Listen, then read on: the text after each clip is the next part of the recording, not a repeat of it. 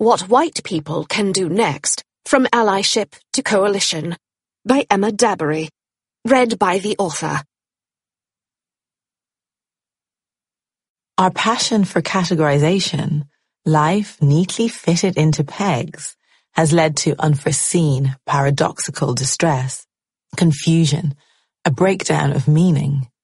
Those categories which were meant to define and control the world for us have boomeranged us into chaos. James Baldwin, Notes of a Native Son. There is something more to each of us that cannot be easily defined in language and representation. And there is also within us something that remains unfinished and open to the world. We can never be reduced entirely to sociological explanation. Jonathan Rutherford, After Identity. In the written version of this text, black and white usually show up with inverted commas to disrupt the ease with which we use racial categories. Over the years, I have had countless people ask me for advice on allyship, but until relatively recently I declined, beyond cursory responses. With most of my work to date, I have felt my creative energy was best placed on centering on people of African descent, as I've been fascinated by Black Atlantic cultures for as long as I can remember. The Black Atlantic, a concept coined by Paul Gilroy in 1993, is a lens through which to explore blackness beyond the limits of the nation-state. The term incorporates the USA and the Atlantic coastline of Africa, as well as attending to the existence of Black European cultures that have been traditionally sidelined. For me, shining a light on something powerfully generative yet willfully obscured seemed far more useful and, quite frankly, fulfilling than focusing on white people or instructing them on pointers to better recognize my humanity. Yet there has always been the assumption, generally from people racialized as white, that my interest is in racism, or indeed the word of the moment, anti-racism. Returning to Dublin during university holidays as an African Studies undergrad, after telling people what I was studying, it wasn't uncommon to be met with an affronted, "Oh, what, yeah, so you're real anti-white then?" A baffling response, but one I encountered more frequently than you might imagine. Over the years, this changed. The automatic assumption that I was a closet black supremacist declined, but suspected anti-white sentiment on my part was replaced with the belief that a degree in African studies equated to studying anti-racism. Recently, I recall having a public discussion in which we touched on Afrofuturism, philosophy, ancestral veneration, and its relationship to African concepts of time, as well as the trajectory between the blues and trap music. I enjoyed it immensely and found the interviewer's questions refreshing. Apparently, not everyone felt the same way. At the end of the event, I was approached by a woman who worked in development somewhere in Africa. She said she enjoyed the conversation, but felt it was a wasted opportunity. She wanted us to discuss allyship. My heart sank. Now, through my experiences of being racialized as black in a homogeneously white society, as well as through my studies, I had become an inadvertent expert in racism and had learned that it was impossible to study African history without studying Europe, racism, and colonialism, and a good dollop of white supremacy too. I did go on to write my PhD thesis on the construction of racial categories, but that was much later. I find it remarkable that an academic racialized as white, studying, let's say, English folklore, would never be automatically assumed to have an interest in racism. White people have not been overdetermined by their race, which is precisely why we have often witnessed scenes of obscene outrage in those moments when whiteness is pointed out and remarked upon. Recall the backlash, not to mention the complaints to Ofcom, when the Channel 4 newsreader Jon Snow remarked that he'd never seen so many white people in one place, while describing a pro-Brexit rally. That outrage hasn't gone away either, and the kickback against the Black Lives Matter protests has asserted itself in numerous ways, most pointedly in the British government's threat to ban the teaching of what they term critical race studies. But my reluctance to offer allyship advice was about more than all that. Honestly, the word ally itself jarred with me. I still don't like it. The power dynamic it reproduces makes me feel icky, and I've seen way too many guides talking about the ally and the victim. In short, I find a lot of the discourse patronizing, both on a personal level and with regard to the prospective ally. It is not a world-making practice. Indeed, I see a historic opportunity to reconfigure attitudes and reignite imaginations, being squandered by an anti-racist narrative that inadvertently reinforces much of what it claims to want to overcome, and that in many ways alienates people who might otherwise be persuaded. One of the things that allyship fails to address is the fact that you can continue to view Black people as inferior while still being committed to their protection. When I remembered that many of the 19th century anti-slavery abolitionists were themselves racists who held deep-seated beliefs about Black inferiority, I felt even more uncomfortable with the whole ally movement. Where the abolitionists differed most from the racist slaveholders was in their response to how racial inferiors should be treated. On the belief in inferiority itself, they were often in agreement. In certain ways, today's anti-racists are the abolitionists of the 21st century. A commitment to allyship with Black people doesn't automatically mean you don't think Black people are somehow inferior. It means you don't think they should be treated discriminatorily as a result. Moreover, the idea that anti-racism is an act of grace that benefits the poor Black victim obscures the psychological investment in, as well as the costs of, whiteness, the losses that are imbibed from its poisoned chalice, for white people too. Capitalism, patriarchy, and white supremacy have seduced and press-ganged people into servitude. Naming whiteness is necessary. It is the invisibility of white people who are presented just as people, the default norm from which everyone else deviates, that is part of its normative power-making. Yet the more you state and claim your whiteness, without doing any further work to unpack what that means, the more you become fixed to that articulation of self, the more you become wedded to whiteness. Some of the most racist societies have been ones with pronounced white identities that coexist vis-a-vis racialized others. Unfortunately, much of the present anti-racist conversation is ahistorical and lacking in this analysis. It is also generally devoid of analysis of class or capitalism, which it seems to have largely replaced with interpretations of interpersonal privilege. As such, I have very intentionally engaged with texts from earlier generations of intellectuals and activists whose work comes from a different set of priorities, aims that seem both clearer and more collective. The 1971 Rap on Race is a public conversation between two of the heavyweight public intellectuals of the time, the illuminating James Baldwin and the somewhat aggravating anthropologist Margaret Mead.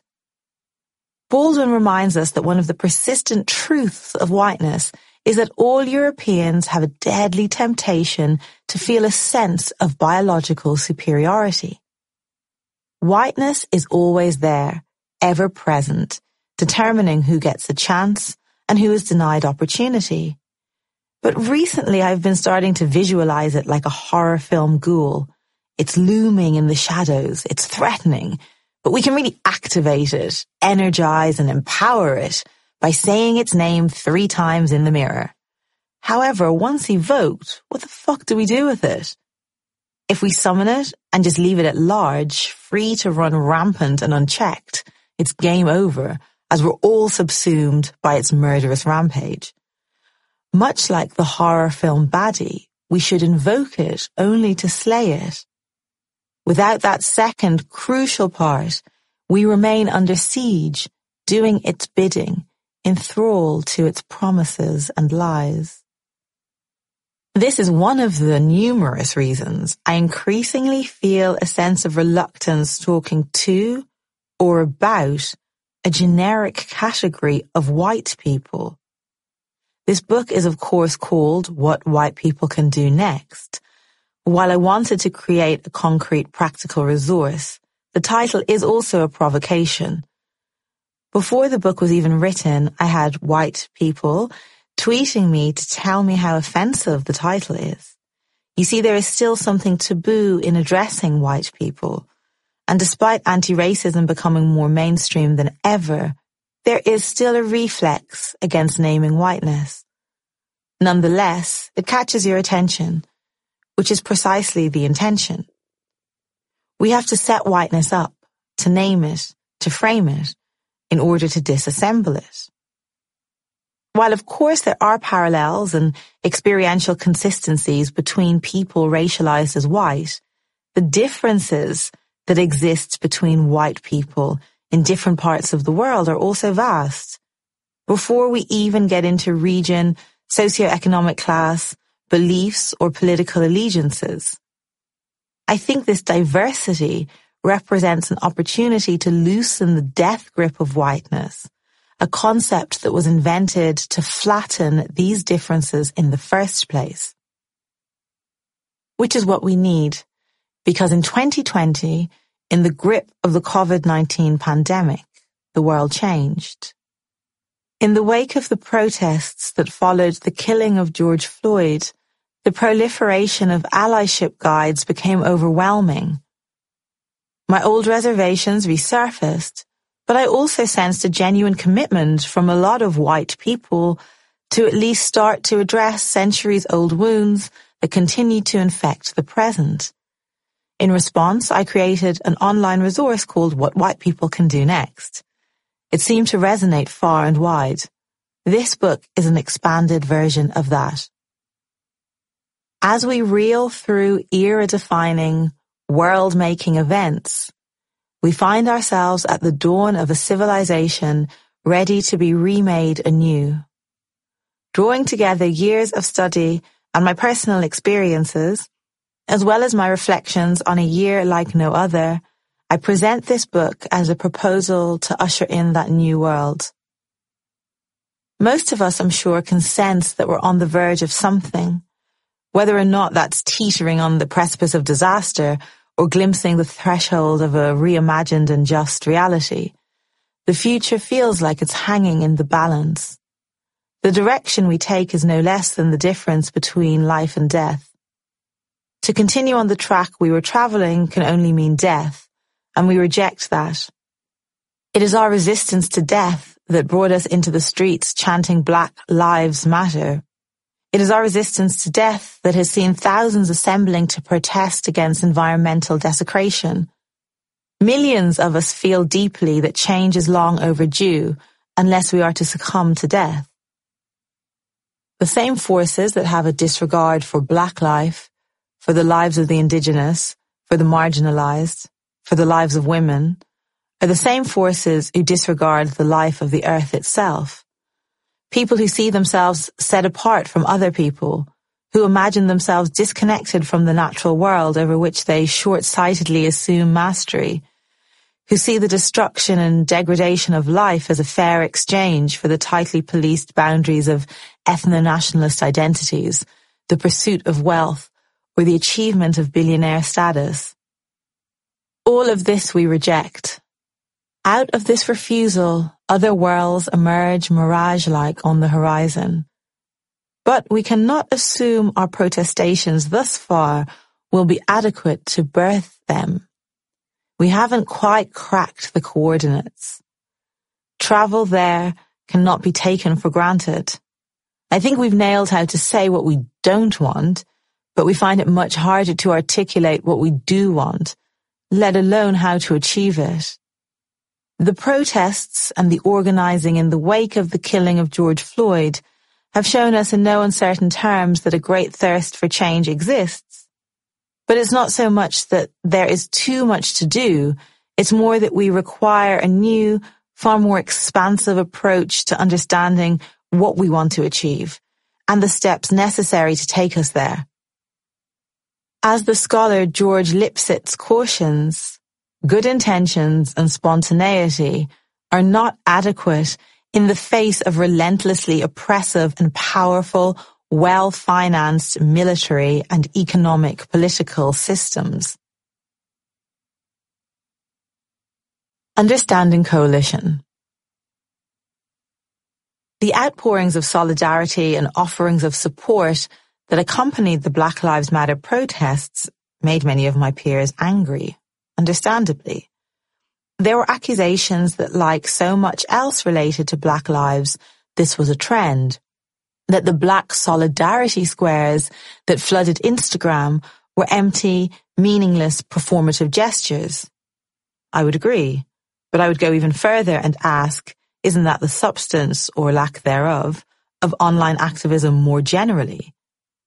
As a representational tool, isn't it by its very nature performative? We seem to have replaced doing anything with saying something in a space where the word conversation has achieved an obscenely inflated importance as a substitute for action. It's hardly surprising, given that we are obsessed with representation. Incarcerated in a socially constructed domain of signifiers, isn't the ideal activism produced in such a mirror world hollow, gestural, and performative?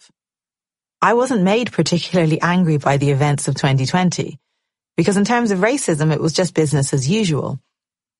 I had already been angry, had spent most of my life angry at racial injustice, at inequality, at the intentional impoverishment of Africa and the global South, but more latterly angry also at the inconsistencies, contradictions, and hypocrisies that seem to characterize so much online activism, and perhaps the current model of activism itself more generally.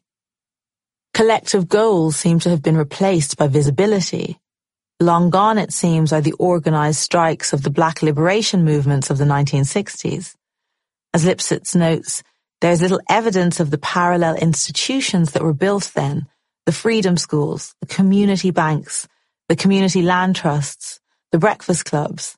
Where's the program? The consistent set of demands characterizing and unifying this current moment.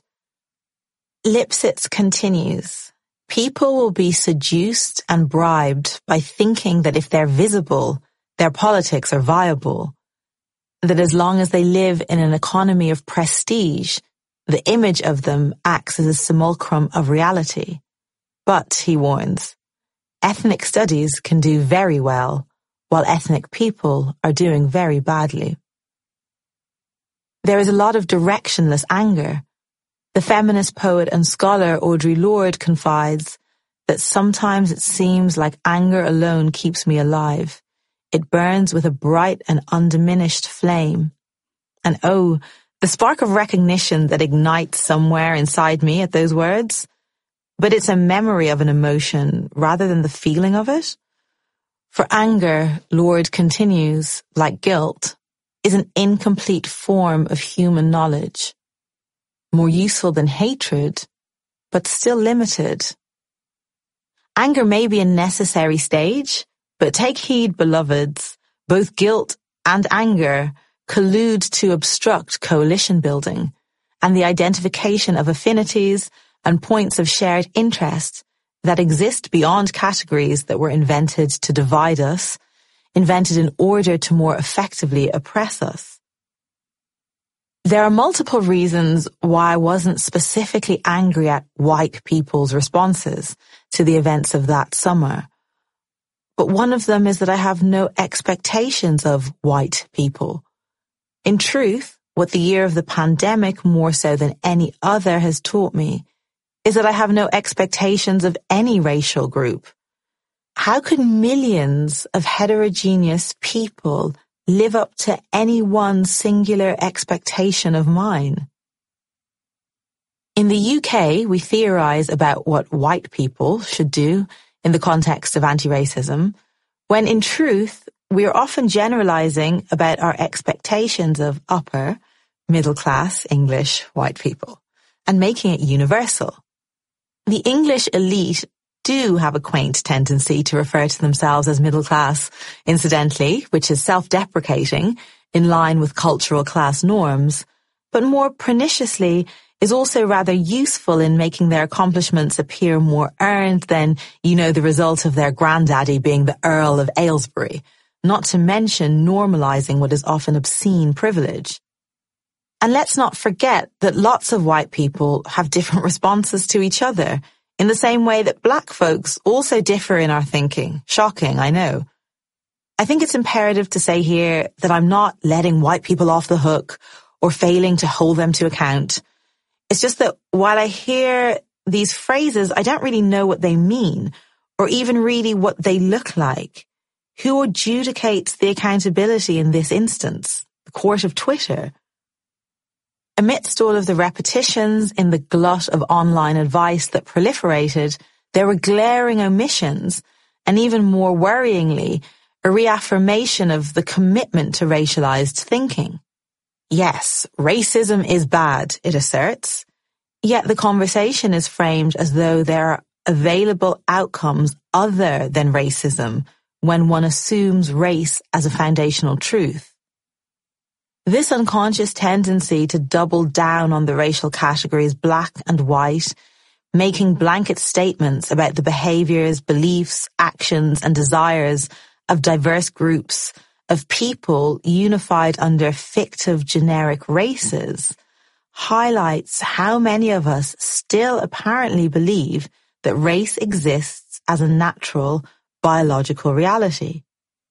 I have serious reservations about popular social movements, however well-intentioned, that reinforce a reinvestment in racial categories in this way. Allyship, being described as a selfless act, exacerbates the division, assuming a fundamental and immutable separateness between different races, offering charity at the expense of solidarity. Coalition building, on the other hand, is about identifying shared interests. Through observing movements of the past, we can see that groups far more radical than most of ours today often worked together, but in some cases separately, in pursuit of common goals, in contexts that were much more polarized than at the present. In the months before he was killed by the police, Fred Hampton, the charismatic young leader of the Chicago chapter of the Black Panthers, created a rainbow coalition between the Black Panthers, the Puerto Rican Young Lords, and the working-class Southern whites of the Young Patriots. The coalition organized around the idea that it was in the best interests of Black and other oppressed and minoritized people, together with disenfranchised whites, to organize collectively against racism, police brutality, and the inequalities perpetuated by capitalism. Remember that this is in the historical period in which U.S. segregation was dismantled, so it was particularly dangerous and fraught. Yet, in contrast to today's culture of cancellation, or at least online pylons, triggered by the charge of being problematic or toxic, the Black Panther Party, or BPP, had a different approach. Regarding the Young Patriots' use of the Confederate flag, that deeply despicable symbol of the slave-owning South, Hampton had this to say: if we can use that to organize, if we can use it to turn people, then we need to do it. Without being told to, or being held accountable, the Patriots renounced the flag themselves out of respect for the Panthers. There are other rich examples connected to the Panthers. When Huey P. Newton, co-founder of the BPP, was asked what white people could do to support them, he replied they could form a White Panther Party. The White Panthers, a non-racist group, was set up in 1968, 2 years after the BPP, by Pun Plamondon, Lenny Sinclair, and John Sinclair. The White Panthers' 10-point program was assertive in its demands for a better life for all. This is an example of white people making demands that would benefit both black and white. Number one, we want freedom. We want the power for all people to determine our own destinies. Two, we want justice. Of course, it is vital to remember while coalition building that we cannot subsume everything under one single struggle. But that is exactly why we need coalitions of shared interests. Contrast the demands of the White Panthers above with the almost groveling tone of a lot of allyship today. Unless one is a masochist, which of course some will be, is it not also far more persuasive to be presented with a clear vision of the type of society we want to create because we all stand to benefit from it, rather than being chastised to transfer your privilege to a black person, especially when the steps about how to actually do that are at best vague and nebulous, call out racism, take a pay cut, only support diverse brands, are all interpersonal and all contained neatly within a neoliberal framework, and all cutely infographical for your socials. By 1972, Huey Newton himself had shifted the focus of his political activities from black nationalism to intercommunalism, seeking to unite and empower all disenfranchised groups. The original BP 10-point program was adapted to reflect this changing focus, for instance, adding a demand for completely free healthcare for all black and oppressed people, although this led to tensions within the party. The BPP became more inclusive in its radical vision. With a new focus on injustices, they began to see more parallels between the struggles of all exploited and oppressed people across lines of race and nation.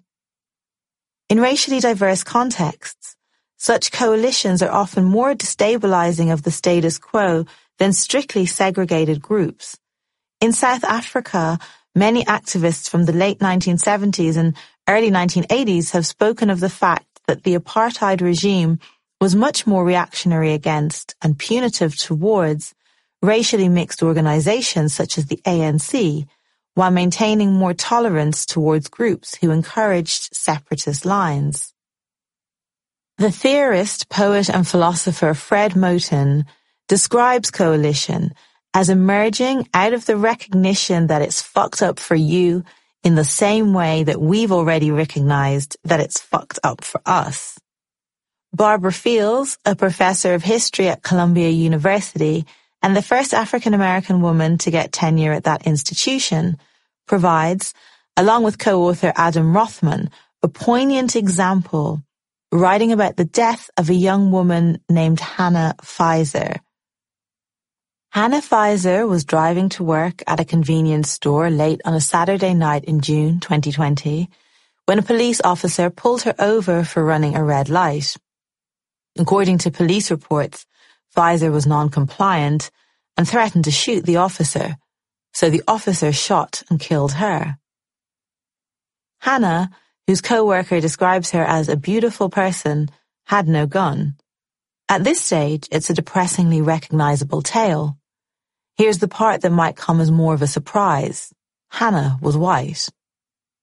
Fields references a database of police shootings in the United States compiled since 2015, writing that half of those shot dead by police and 4 of every 10 who were unarmed have been white. People in poor neighborhoods are a lot more likely to be killed by police than people in rich neighborhoods. Living for the most part in poor or working class neighborhoods, as well as subject to a racist double standard, black people suffer disproportionately from police violence. But white skin does not provide immunity. Fields goes on to insist that those seeking genuine democracy must fight like hell to convince white Americans that what is good for black people is also good for them. Reining in murderous police, investing in schools rather than prisons, providing universal health care, including drug treatment and rehabilitation for addicts in the rural heartlands, raising taxes on the rich, and ending foolish wars are policies that would benefit a solid majority of the American people. Such an agenda could be the basis for a successful political coalition rooted in the real conditions of American life, which were disastrous before the pandemic and are now catastrophic.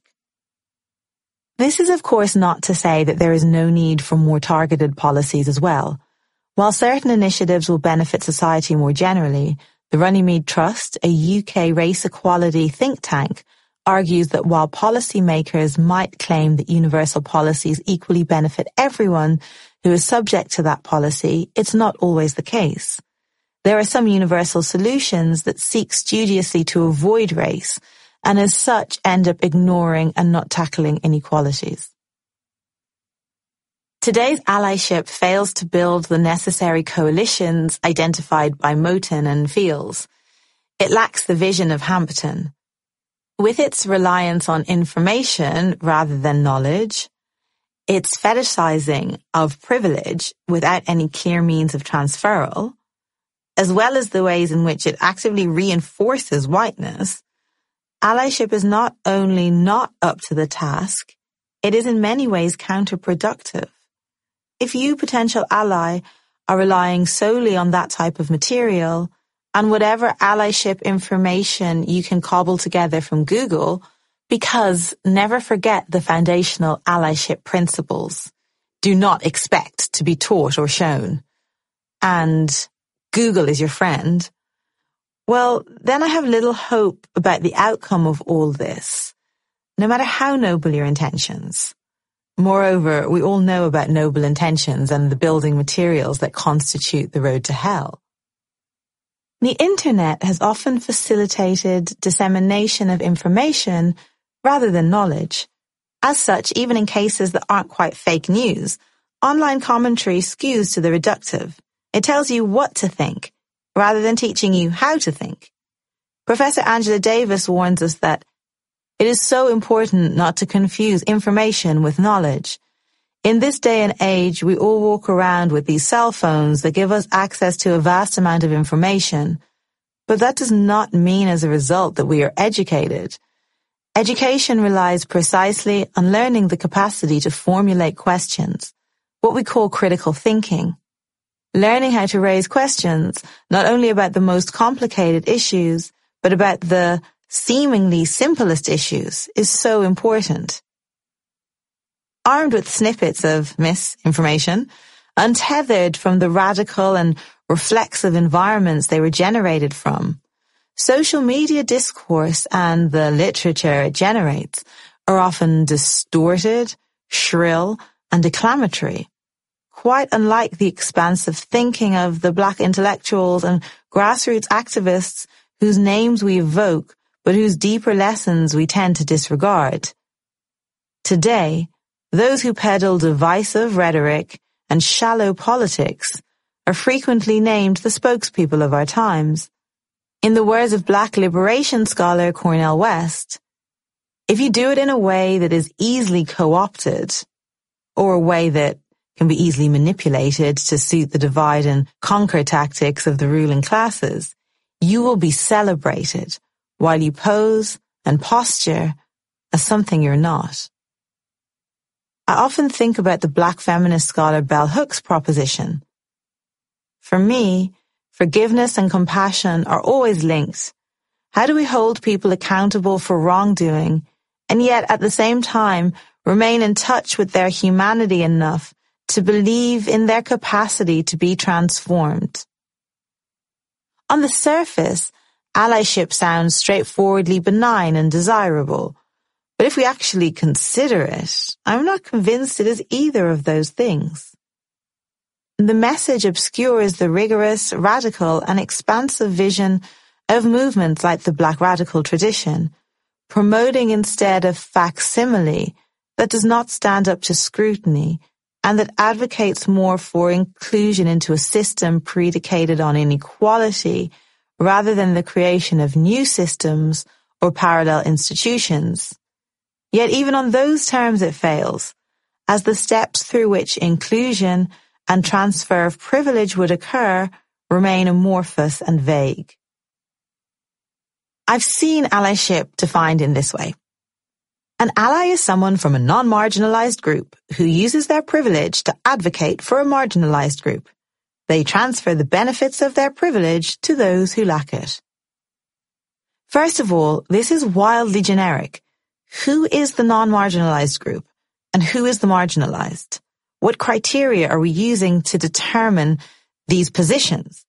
Once this is established, which it rarely is, beyond simple applications of terms like black and white, other problems emerge. The sentiment is framed as white loss, or at least sacrifice. Many white people are not in possession of enough privilege to transfer its benefits to anyone. And even for those that are, why would they? Beyond being nice, or as an act of charity and white saviorism, with its links to white supremacy, why would they feel like sacrificing anything, particularly in the midst of a global recession? Moreover, how would they transfer it? Are the benefits of the privilege we are demanding they transfer merely material benefits extracted through the exploitation of the poor, of migrants, of sweatshop laborers, of the environment? Because the mainstream anti-racist conversation is conveniently devoid of any analysis of class or capitalism, this crucial question is left unanswered, and the transfer of privilege to marginalized groups, irrespective of individual circumstances. These transfers always seem to be framed in terms of individuals rather than systems. Well, it starts to look like the transfer of resources to people in the global north, who, although members of marginalized groups, still often have structural privilege over other people with whom they might share racial, but not class identities. In other words, there's a significant gap in access between an Oxbridge graduate who works in private equity and an Amazon delivery person, even when they are both racialized as black, and both will have structural privilege compared to workers from the global south, with patterns of consumption that actively put more pressure on those communities. In the US context, Angela Davis talks about the emergence of a black middle class and the fact that Obama's presidency is emblematic of the rise of black individuals, not only within politics, but also within economic hierarchies. She warns that their existence is not going to necessarily transform the condition of the majority of black people. In South Africa, there has been the rise of a very powerful and very affluent black sector of the population, a black bourgeoisie, if you will. It was assumed that once black people achieved political and economic power, there would be economic freedom for everyone. And we see that's not necessarily the case. Let's also consider whiteness's internal meanings. W.E.B. Du Bois took pains to point out a century ago that whiteness does not just entail skin privilege, but is also replete with various psychological attachments. Writing in 1995, Kathleen Cleaver identifies the widespread failure to acknowledge that whiteness conveys internal meanings for white people's sense of self at the same time that it fulfills anti-black functions, as one of the primary reasons our efforts to eliminate racism continue to fail. We might abhor it, but if a tenuous and fragile feeling of superiority over black people or other minoritized people is all Donnie has, why is he going to give that up? What is being offered in return? Whiteness leaves its adherents in a state of vulnerability.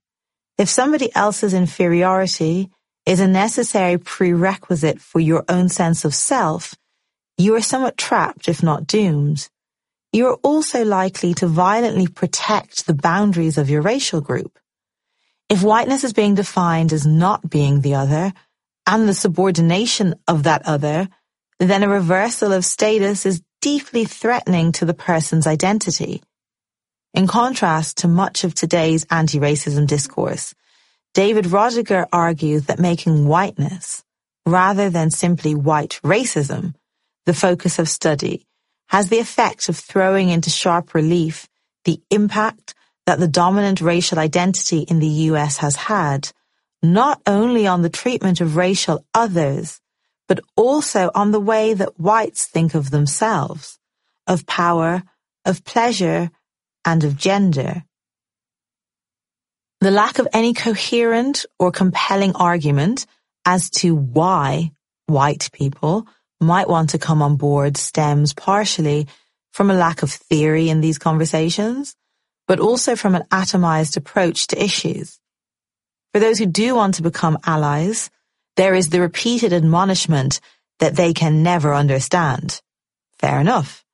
I'll probably never fully understand what it feels like to be a Native American who lives on a reservation, and none of us will ever truly understand what it felt like to be an actual antebellum slave, although their descendants may well have inherited the epigenetic trauma. But does that need to be stated again and again? Here, once more, it can feel like one of those online activist slogans that is more concerned with posturing, silencing, and retribution than with meaningful outcomes.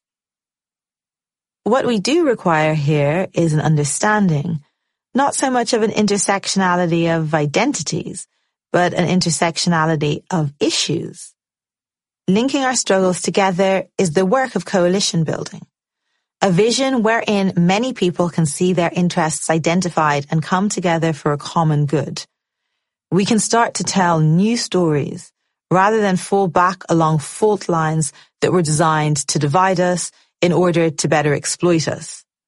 While radical Black British activists of the 1970s organized along Marxist and anti-imperialist lines, and as such could identify points of solidarity with other groups such as Bangladeshis and the Irish, many of today's online commentators, activists, influencers, the definitions are as amorphous as the aims, rely more heavily on racial identity politics, and points of solidarity with other identities are often dismissed. In terms of building mass movements, this might be viewed as a tactical error, but perhaps mass movements are not the aim. Nonetheless, it's a missed opportunity. Side note, identity politics is often dismissed by the right wing and by racists. My critique of it comes from an entirely different place and is expanded on later in the book. The writer Shafi Musaddiq describes one overlooked but potentially ripe ground for cultivation.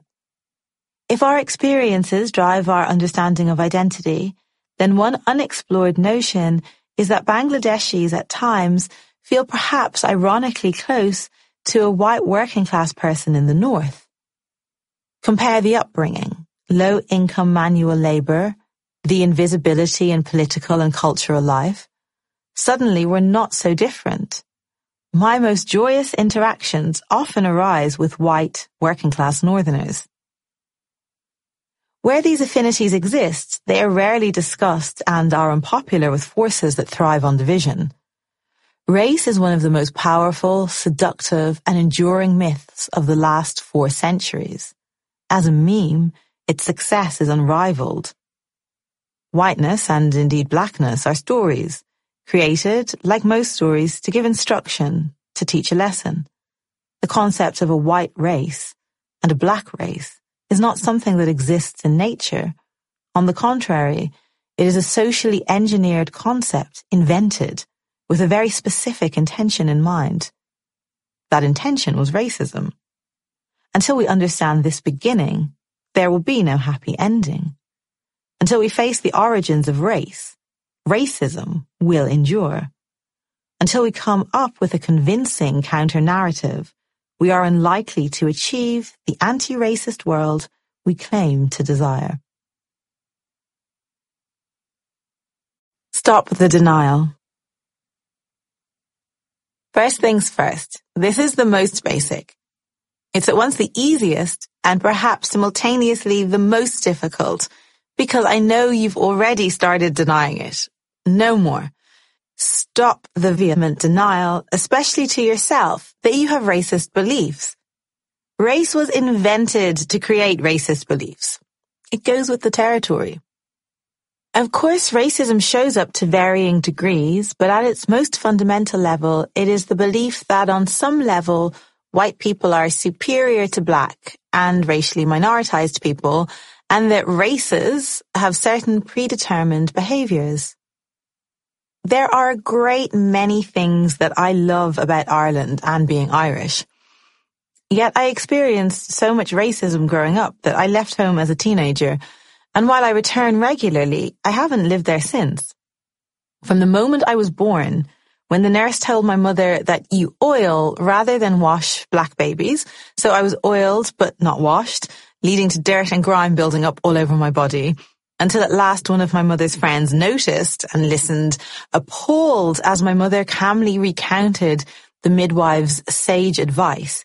It was game on. Racism permeated my encounters with almost everybody and everything. While there are lots of instances of the explicit racism that everyone in polite society can act appalled about, these weren't isolated incidents. Racism was merely the norm.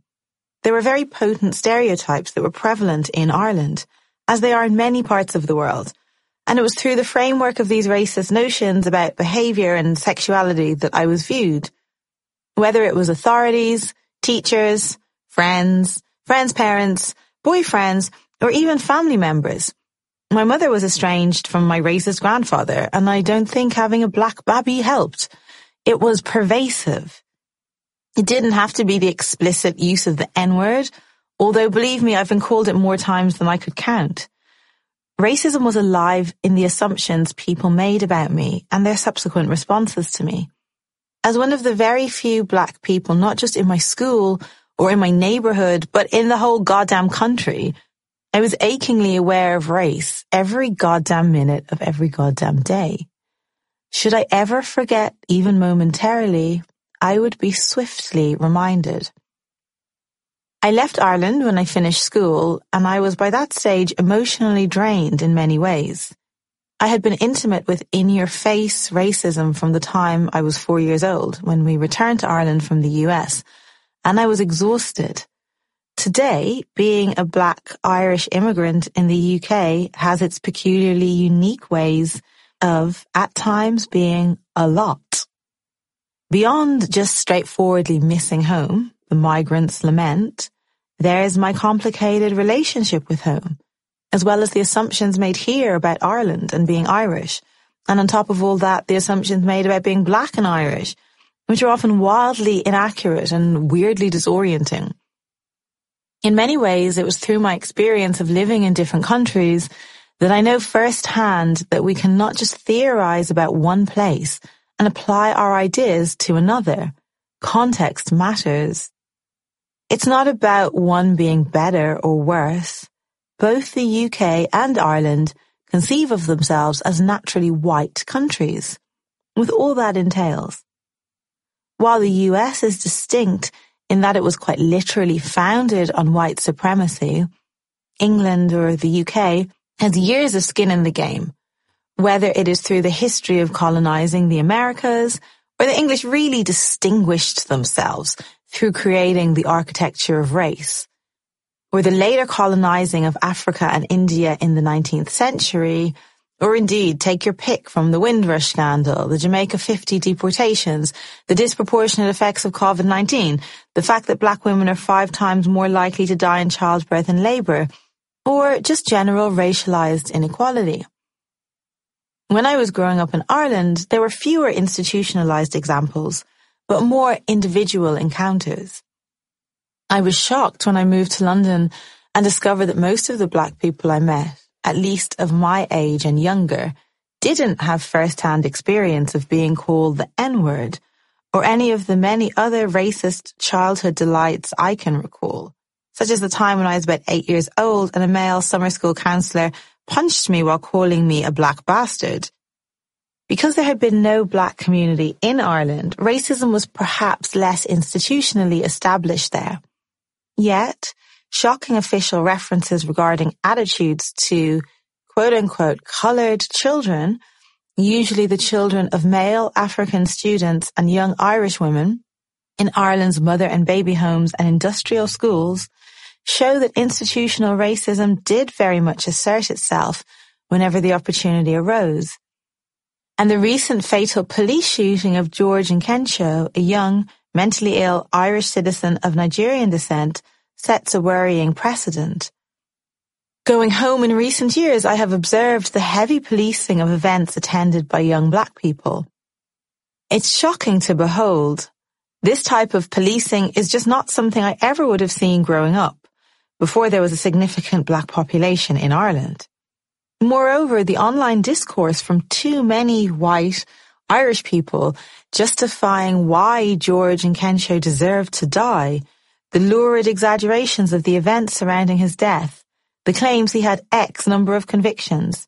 He had none, not that he would deserve to be gunned down if he had. And the reliance on racist tropes to describe both George and black people more generally demonstrate that the virulently racist attitudes that abounded when I was growing up have certainly not gone away. Rather, they have seemingly found more opportunities for expression.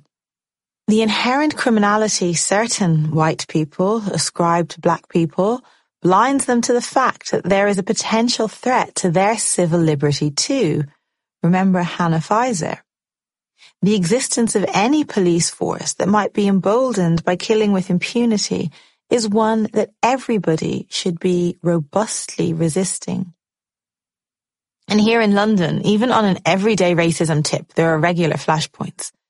When out with my young children, I have white people respond with disproportionate rage for minor indiscretions, like not getting out of their way quickly enough, effing and blinding me to high heaven, often in educated tones.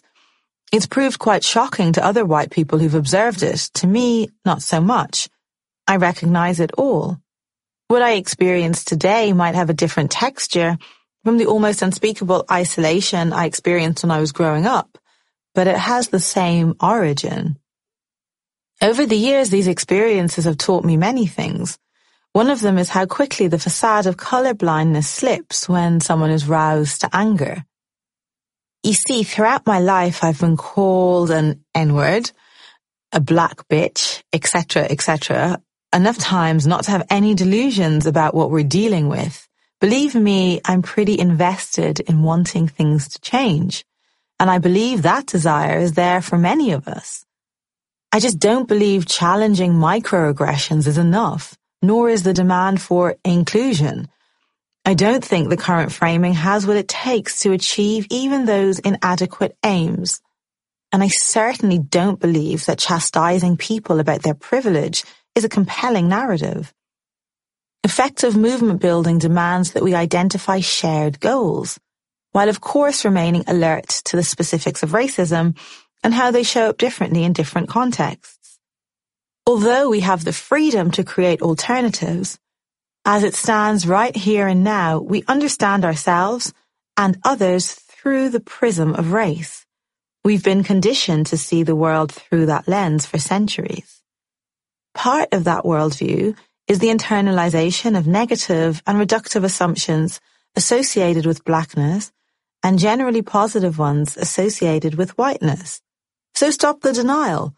What would make you immune to centuries of socialization? It's a system we've been born into. Over that, you have no control.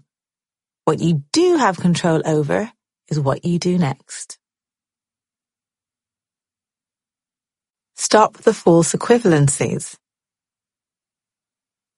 Prejudice is everywhere, but most prejudice hasn't translated into the apparatus of race that 400 plus years after its debut continues to determine the relationship between the racial categories black and white. When I was growing up, I remember trying to articulate some of the anti-black racism I was coming up against and frequently being shut down, often by adults who, if they didn't aggressively deny it, might equate the racism with their experiences of having red hair or something equally trite.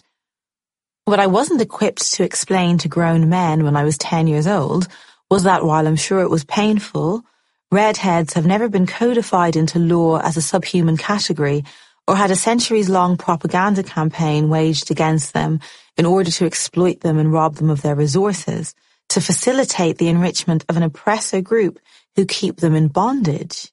You see? Same, but different. This whataboutery is something that apparently shows up with historical regularity. Returning to the rap on race, I'm actually obsessed with how hip and 70s that title is.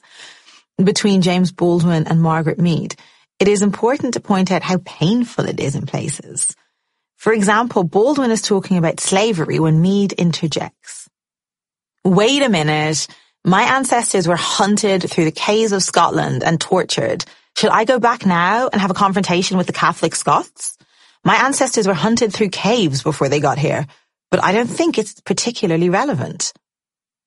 That's correct, Karen. Cheap shot, I'm sorry. It's hard. I couldn't resist the alliteration. But you've answered your own question. It's not relevant because the legacy of that historic injustice is not killing you now. It is not impoverishing your life or diminishing your opportunities. We are not grappling with its aftermath. This history hasn't condemned you, nor has it cast you in the role of a perennial inferior. That is not the inheritance of that history.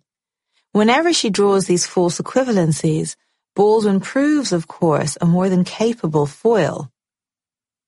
Lots of groups have prejudicial attitudes.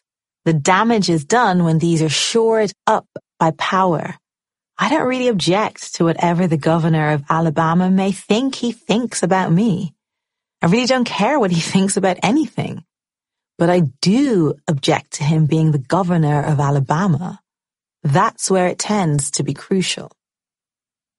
And therein lies the rub. Power is what matters here. It is the wielding of power that transforms prejudiced attitudes into legislated differences between life and death.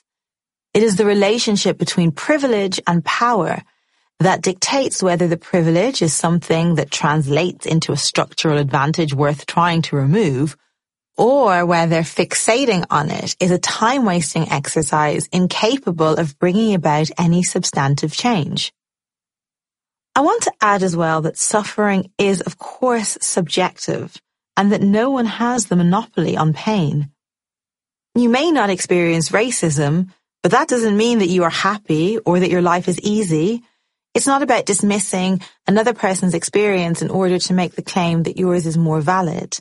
What interests me is thinking about the ways in which a vast array of oppressions or forms of disadvantage might have a common origin, in order to identify ways of coalition building that can focus on the source of the problem, while remaining mindful of the different textures of our varied but interconnected struggles. Interrogate whiteness. In the history of humankind, quote-unquote white people are babies. You have only existed since 1661. To be fair, so have black people. The idea that different features, hair textures, or complexions have any intrinsic value or meaning, and that they constitute racial difference, did not exist before then. While the notion of racial difference originates in the English colonies in the 1660s, it is in the 19th century that this evolved into scientific racism. Scientific racism established the idea that empirical, quote-unquote scientific evidence could be used to demonstrate that black people were an entirely distinct species. This further entrenched societal stratification according to assumed racial abilities and intelligence. A key text was an essay on the inequality of human races by Arthur Gobineau. The myth of a unified white race makes white people, from what are in truth distinct groups, better able to identify common ground with each other and to imagine a kinship and solidarity with others racialized as white, while at the same time withholding the humanity of racialized others. The ability of whiteness to create fictive kinships where differences might outweigh similarities, or where one white group thrives and prospers through the exploitation of another white group, all united under the rubric of whiteness, constructs at the same time a zone of exclusion for racialized others. where in fact less expected affinities and even cultural resonances may reside. In truth, this is the work of whiteness, whose invention was to serve that very function. Saying that all white people are the same, irrespective of, say, culture, nationality, location, and class, literally does the work of whiteness for it. But despite the continuities of whiteness, the sense of superiority that is embedded in its existence, we cannot disregard the differences that exist. This demands a truthful reckoning with the fact that the particulars of whiteness, as well as the nature of the relationship between black and white, will show up differently in different countries and require the crafting of different responses. I'm surprised that this seemingly self-evident observation remains controversial, although I believe that stems partially from the fact that racism is so routinely denied that unless it is the full-on clan congregating in your garden burning a cross variety, many white people will maintain it doesn't exist at all. To be honest, these days there are probably folks denying that the Klan is racist, insisting that it's racist to call them racist. However, given that generally racism doesn't show up like that in the UK, by extension, they will claim racism doesn't exist here, dismissing it as only an American problem. Ireland's position in all of this is interesting, especially how it informs Irish denials of racism. The history of Ireland, a former colony of the British Empire, has commonalities with that of other colonized countries. However, one of the distinct differences is that the Irish came to be racialized as white in the Americas, quite unlike the peoples of other subjugated territories. Geographical location is important once again. In order to access the privileges of white supremacy, the millions of Irish who flooded into the US, fleeing the Great Famine in the 1840s, distinguished themselves from the black people who had already been there for centuries. When Daniel O'Connell, the famed Irish freedom fighter and committed slavery abolitionist, sought to drum up support from Irish Americans for the anti-slavery cause, he was mostly met with contempt. O'Connell's radical vision, as noted here by Frederick Douglass, the heroic black American abolitionist, was inspiringly expansive. I am the friend of liberty in every clime, class, and color. My sympathy with distress is not confined within the narrow bounds of my own green island. No, it extends itself to every corner of the earth. Generally, Irish Americans, in contrast, saw their interests best served by the continuation of slavery. Its abolition would create a competitive black labor force that would threaten Irish American employment interests. Furthermore, it is argued that many Irish Americans were keen to align themselves with a good old-fashioned American institution like chattel slavery. This was part of a PR campaign to combat the nativist sentiments that accused new immigrants of anti-Americanness through support for anti-American causes imagined to be more in line with their foreign interests.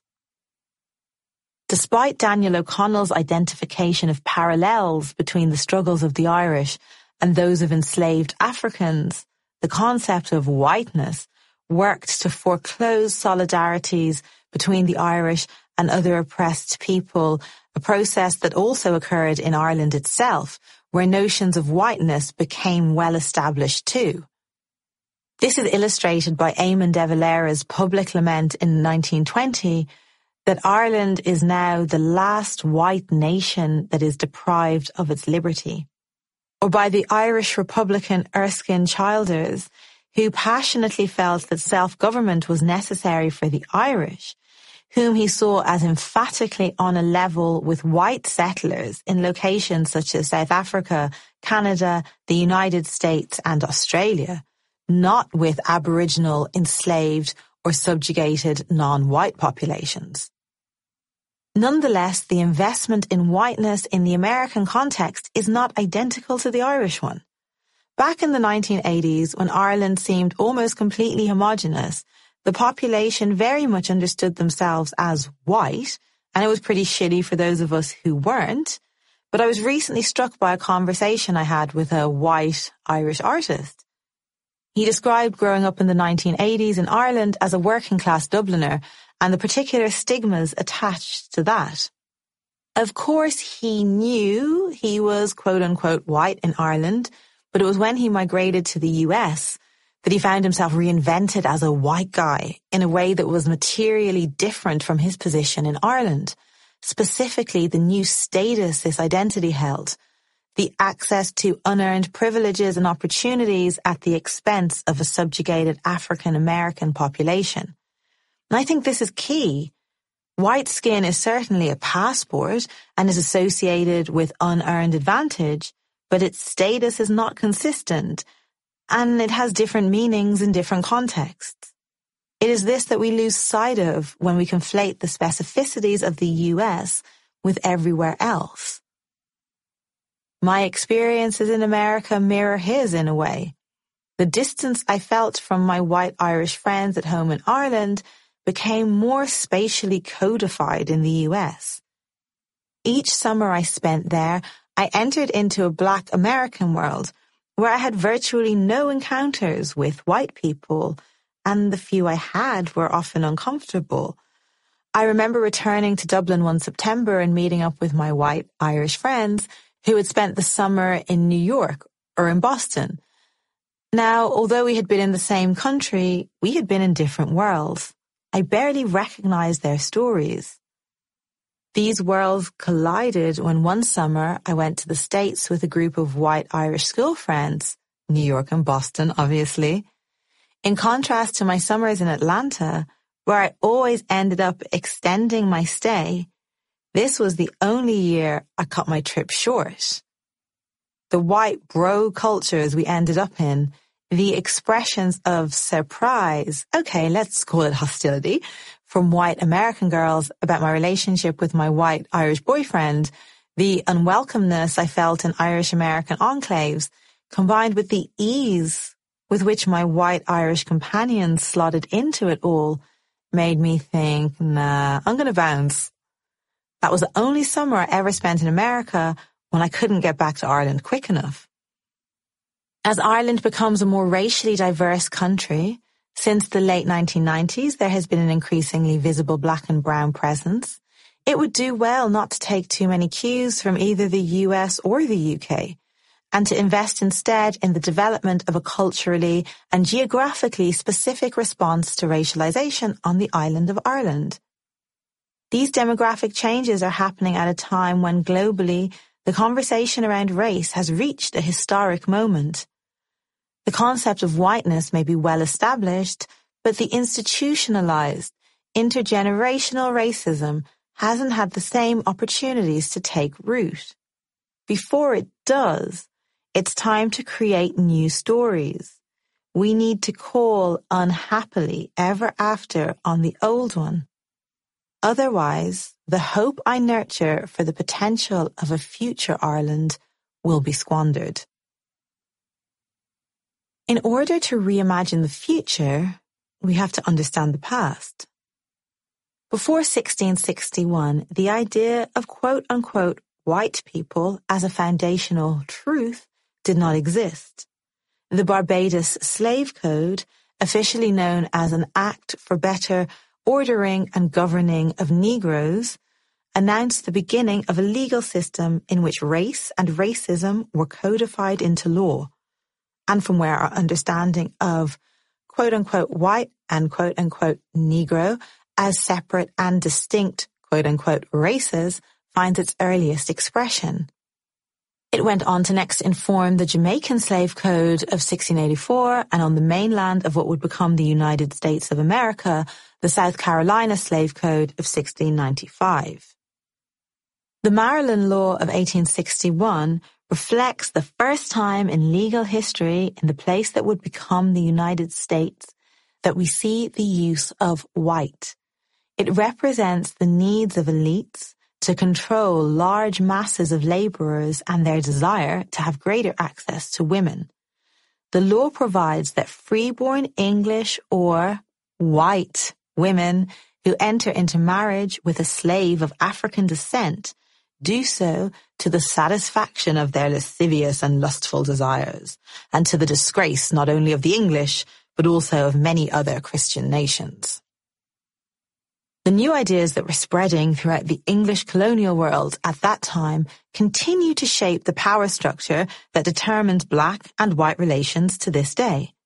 Colonial Virginia's slave codes were drawn up shortly after Barbados.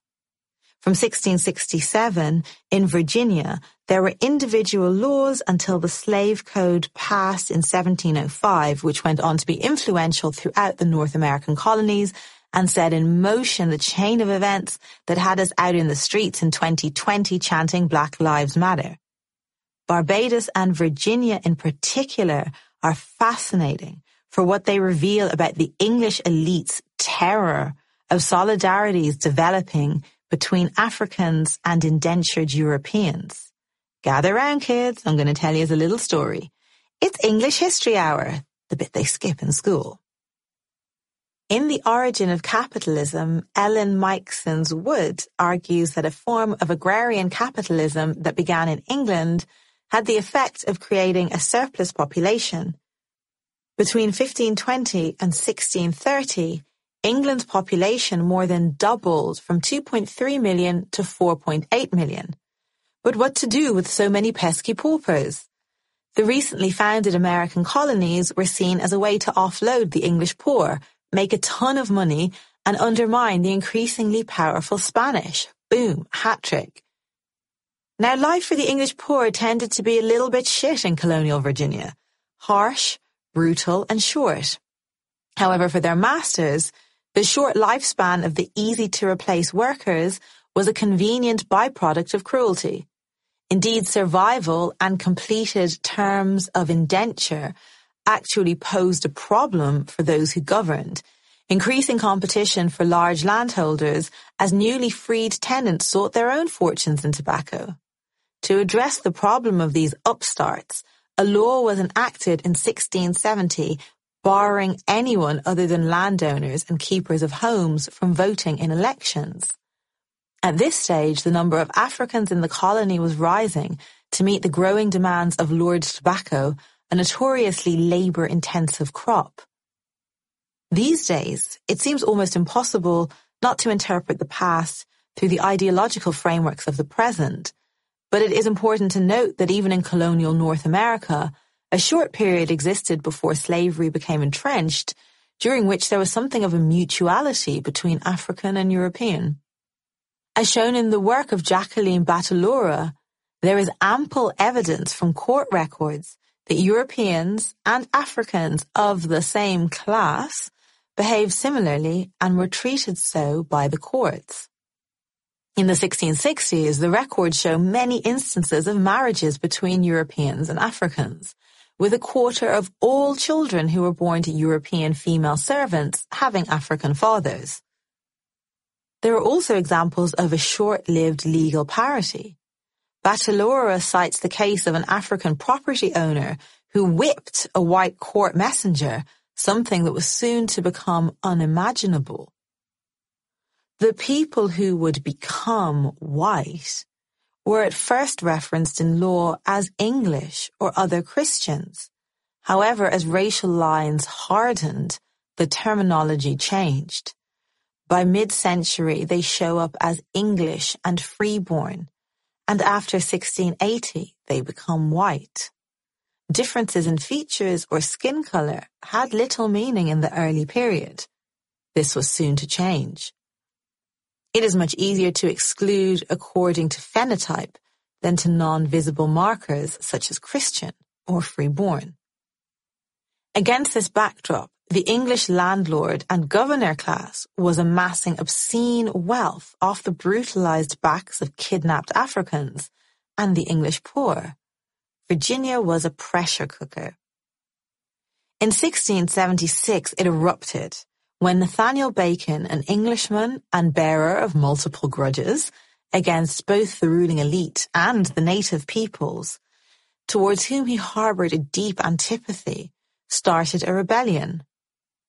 Bacon's rebellion saw a union of commoners, both Africans and English, united in the fight against exploitation and unpaid labour, the excesses of the plantation elite, and those governing the colony.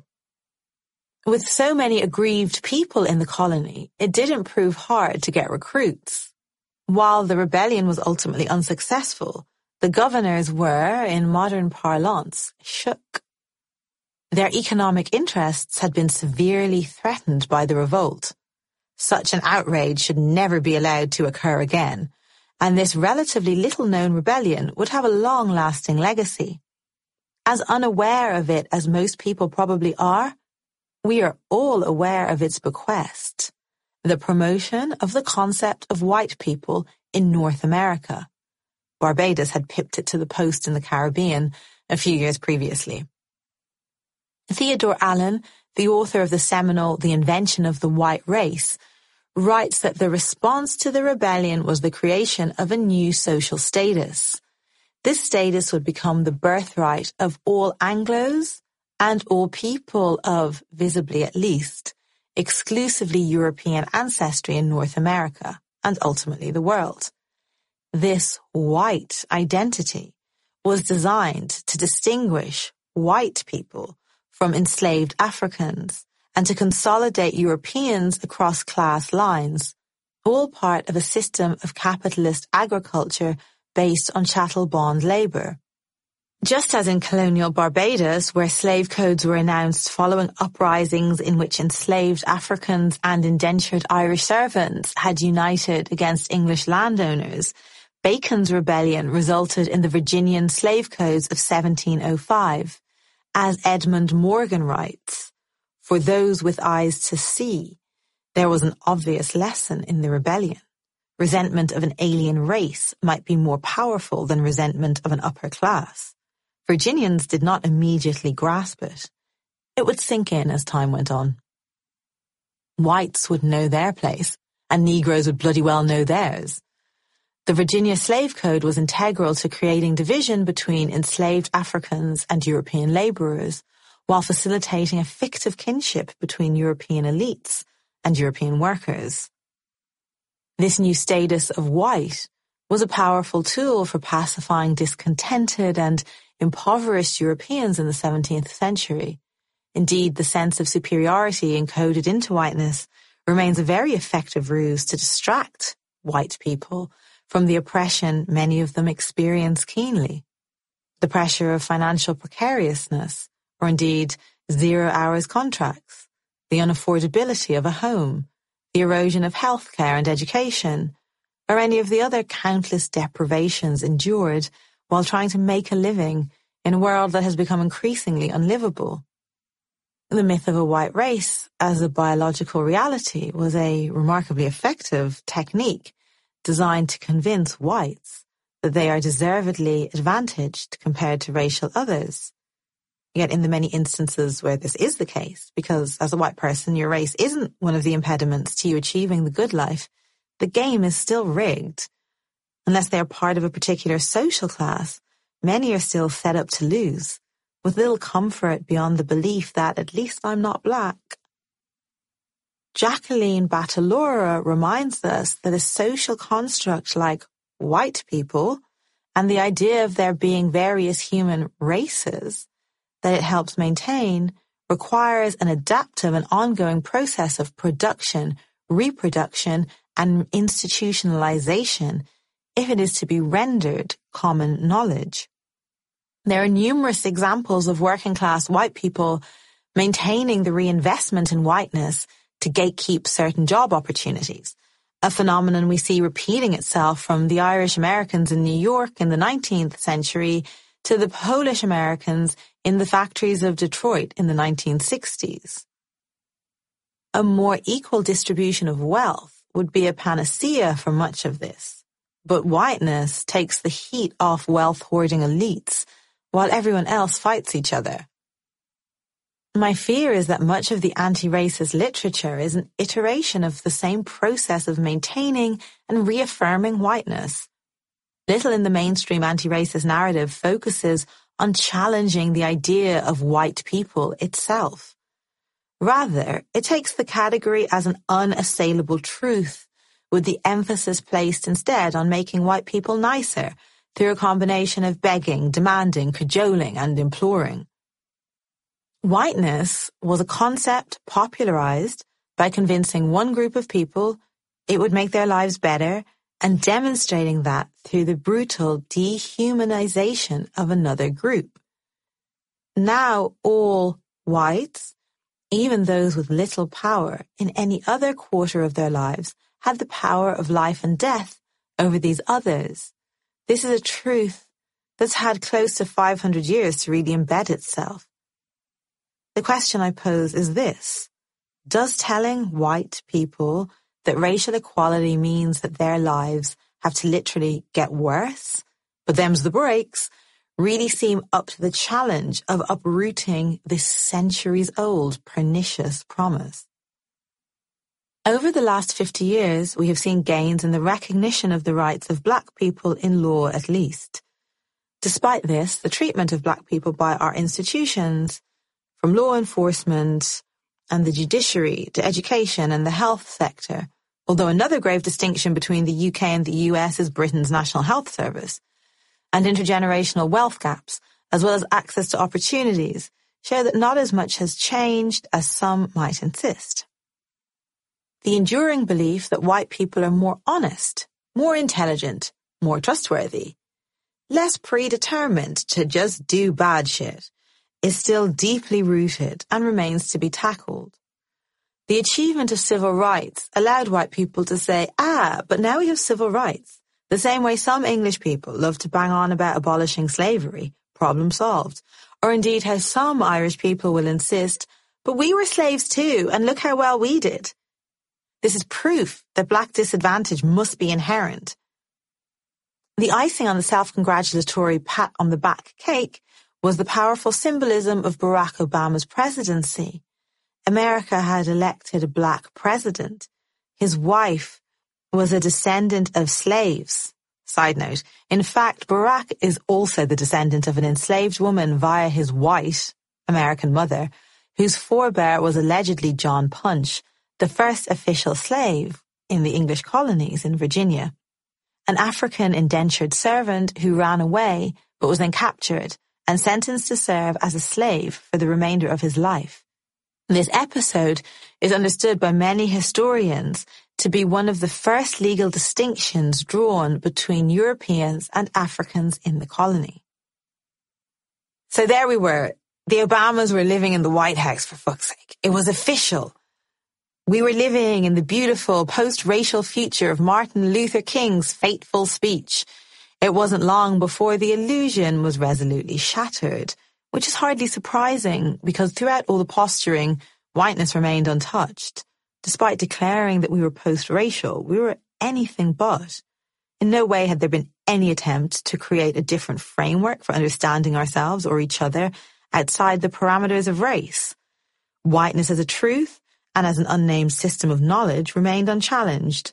White perspectives continued to be seen not as white perspectives, but as objective truth, while black perspectives continued to be perceived as just that, deviations from the norm.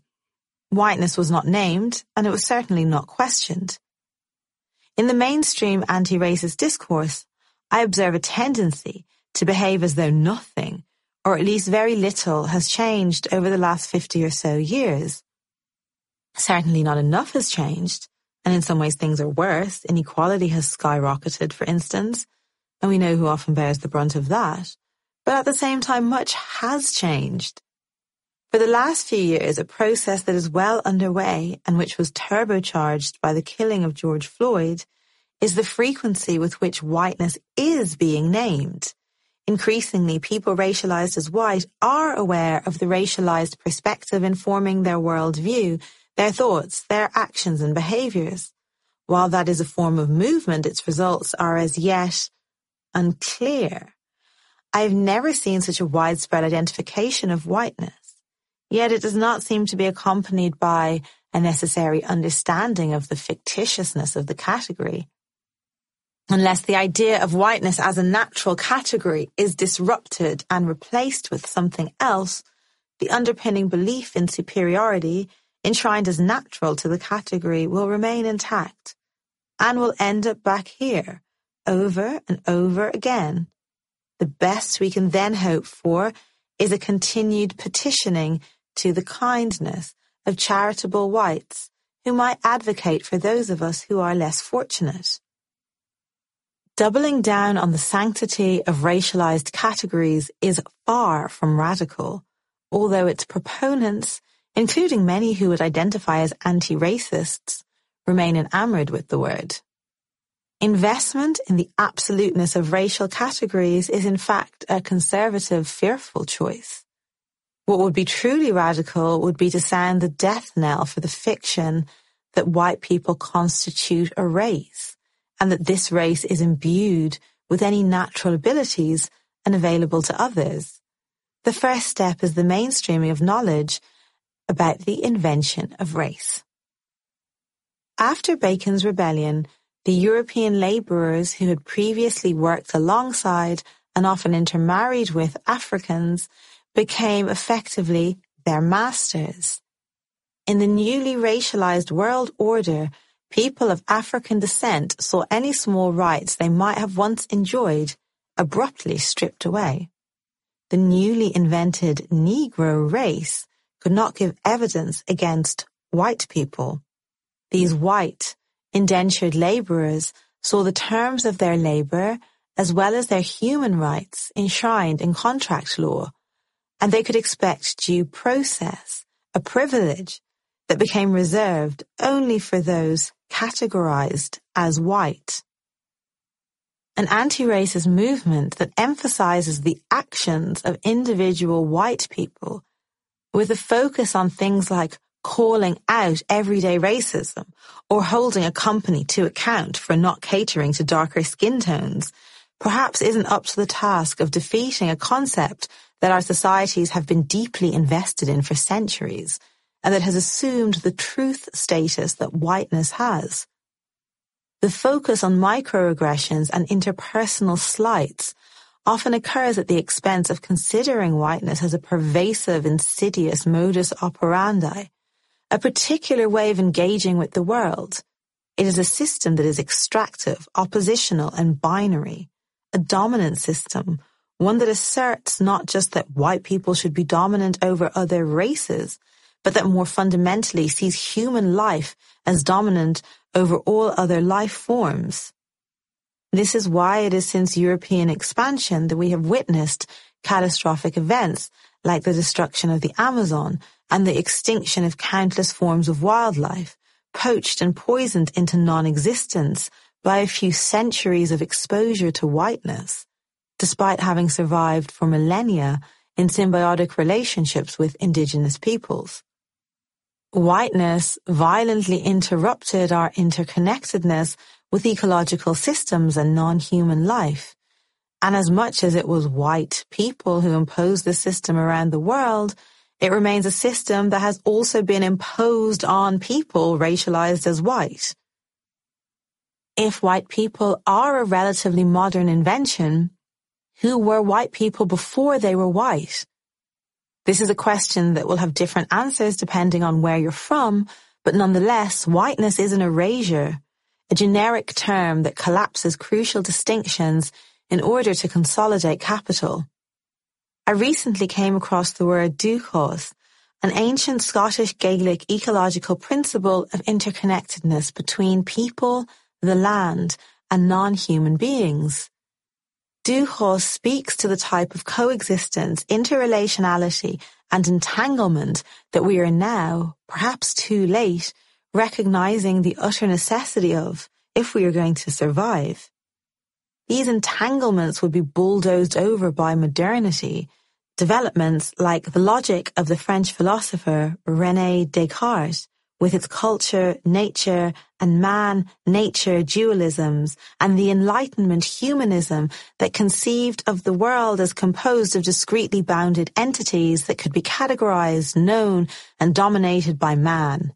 Man himself also conceived of as a discretely bounded entity. People with physical features that came to be racialized as white had existed for many thousands of years before they became reimagined as white people. That this reimagining was developed and advanced not long after these philosophical developments is no coincidence. The two are inherently interconnected. Blackness, too, can be understood in different ways. One particularly fascinating interpretation of blackness emerged in the 1805 Haitian Constitution. Whatever you might think of it, it is certainly unique to date. Haiti is of huge historical significance as the location of the only successful slave rebellion to end in the establishment of a new country. The new constitution stated, all meaning of color among the children of one and the same family being necessarily to cease, the Haitians shall henceforth be known by the generic appellation of blacks. Disrupting any biologistic or racialist expectations, Sibel Fisher argues in Modernity Disavowed, they make black a mere implication of being Haitian and thus a political rather than a biological category. Not only did the label erase previous racial distinctions between black and white residents, it attempted to undermine the importance of national linguistic and color differences within the non-white population. So blackness can be understood in different ways. Of course, there is the identitarian positioning, including the biological race definition that seems to be enjoying a particular moment of popularity online, in keeping with the global rise of reactionary forms of ethno-nationalism. Of much more interest to me is blackness as a system of knowledge. Participation in this knowledge system cannot be assumed by one's identity positioning. There are people who are racialized as black, who engage with the world through the framework of whiteness. I'm far more excited by the prospect of blackness as fugitivity. According to Fred Moten, blackness is something fugitive, an ongoing refusal of standards imposed from elsewhere. In Stolen Life, he writes, fugitivity is a desire for and a spirit of escape and transgression of the proper and the proposed. It is a desire for the outside, for playing or being outside, an outlaw edge proper to the now, always, already, improper voice or instrument. In The Undercommons, Fugitive Planning and Black Study, Moten and his co-author Stefano Harney articulate the right to refuse what has been refused to you. They call this refusal the first right, and it is a game-changing kind of refusal, in that it signals the refusal of the choices offered. Rather than try to construct blackness according to the same parameters as whiteness, it is in this refusal that we can reshape desire, reorient hope, reimagine possibility, and do so separate from the fantasies nestled into rights and respectability. To paraphrase the philosopher and post-activist Bayo Akomolafe, fugitivity is the radical counterpoint to inclusivity within the dominant framework of oppression. People racialized as white should be as keen to escape the concept's pernicious grasp as anybody else. When we critique whiteness, or indeed say, abolish whiteness, it is not an attack on individual white people, nor is it some sort of call to genocide. On the contrary, it's the call to abolish a concept, an idea, an ideology, one that was unambiguously created to divide people, a tool with which to manipulate the exploited against acting in their own long-term interests. Of course, rather than engage with any of this, the liberal mainstreaming of the discourse distracts us with trivia like diversify your feed. Not a problem per se, but woefully inadequate if it's your major contribution to anti-racism. Check your privilege, or things like whether we capitalize the B in black or not. Let me consider this last one for a moment because it's one that is subtle but egregious. Now, I'm not particularly hung up on language. I'm certainly not invested in an ever-proliferating, exhaustive list of terms and phrases designed to salami slice the endless varieties of experience into infinitesimally atomized identity groups. Language is, of course, not irrelevant, but the capital B, while coming from a place that understandably is attempting to confer more status onto the word black, seeks to reinforce a way of seeing the world that we should be disrupting and unraveling. White allies using black with a capital B should at least be aware of the thinkers and activists who have intentionally used lowercase for this purpose. The use of the lowercase also makes me think of the black feminist scholar Bell Hooks, who does not capitalize her name in print. The use of the small b and h is used for de-emphasis, whose framework of imperialist, white, supremacist, capitalist patriarchy has been grossly distorted as the bedrock for much of the online commentary. Hooks decided to uncapitalize her name to focus attention on her ideas rather than her personality. When it comes to race, rather than challenging it, we seem to just be digging deeper down into it, capitalizing it, demanding linguistic incarceration, pinning subjects like butterflies to the lepidopterist's board. Akomolafe talks about blackness as freedom, a roaming principle, as he calls it, with the power to shift, mutate, adapt, and be responsive. This is fugitivity. Racial categories were invented to enshrine the idea of white supremacy. They are the product of Eurocentrism and colonialism. To act in ways that reinforce their fixedness rather than undermine them is to continue to operate in the terrain mapped out by white supremacy. So I reject the capitalization of black. When out of a lack of anything more suitable, we are driven to use terms that should be contested, terms that are, in the words of Stuart Hall, under erasure, we should be seeking to destabilize them. It's the reason that throughout this book, I frequently place inverted commas around black and white, intentionally disrupting the comfort with which we rely on that terminology. It's for this same reason that I flinch when I hear the term mixed race, that most pernicious of racial classifications. While I completely understand why some people use the phrase to describe themselves, there are few satisfactory alternatives. Any argument that insists that someone must use a term that exists to reinforce the truth status of a system that is chaotic, nonsensical, and violent, a term that further perpetuates the idea that race is a biological reality, is really not the neutral, common-sense position it might claim to be. This racialized ordering of the world is endemic to a system that has inculcated us all with a scarcity mindset, which is a great deal at odds with the abundance that truly exists in the world. Boundaries are policed and guarded, resources jealously competed over. Yet rather than reject the system, we internalize it. But there are other options. Here, once more, Moten and Harney's first refusal, the refusal of the choices that are on offer, comes to mind. Depending on what we prioritize, there is more than enough to go around. Like love, the more you share it, the more of it there is in the world. But of course, there's a little something that operates as a major deterrent. It's time to talk about capitalism. Interrogate capitalism. Capitalism is an economic system in which the means of production are privately owned and goods and services are exchanged according to levels of supply and demand in markets. But it is much more than that. Capitalism, like whiteness, is a pervasive organism.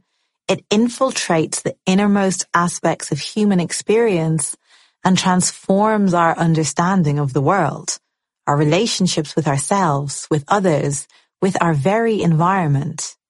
In fact, in many ways, race and capitalism are siblings. Race, organized according to the black-white binary in operation today, is, as we have seen, a concept invented in the English, Caribbean, and American colonies from the 1660s, from where it spread throughout the world. One of the primary motivations behind its invention was to justify the exploitation of one group of people for the material benefit of another as part of a larger system called capitalism, and to prevent the emergence of coalitions that could pose a threat to the consolidation of capital. Exploitation and inequality are the operating logic of capitalism. Within such a system, racism will flourish. While capitalism exists, racism will continue. If it's not racism against black people, it will be against another group. Modernity is built upon these foundations. Understanding the history of race, and particularly the creation of the fictitious racial groups black and white, exposes the way in which division and exploitation are in the DNA of the racialized order and is key to the conversations we are having about racial injustice right now. I remain surprised that this context is more often than not missing.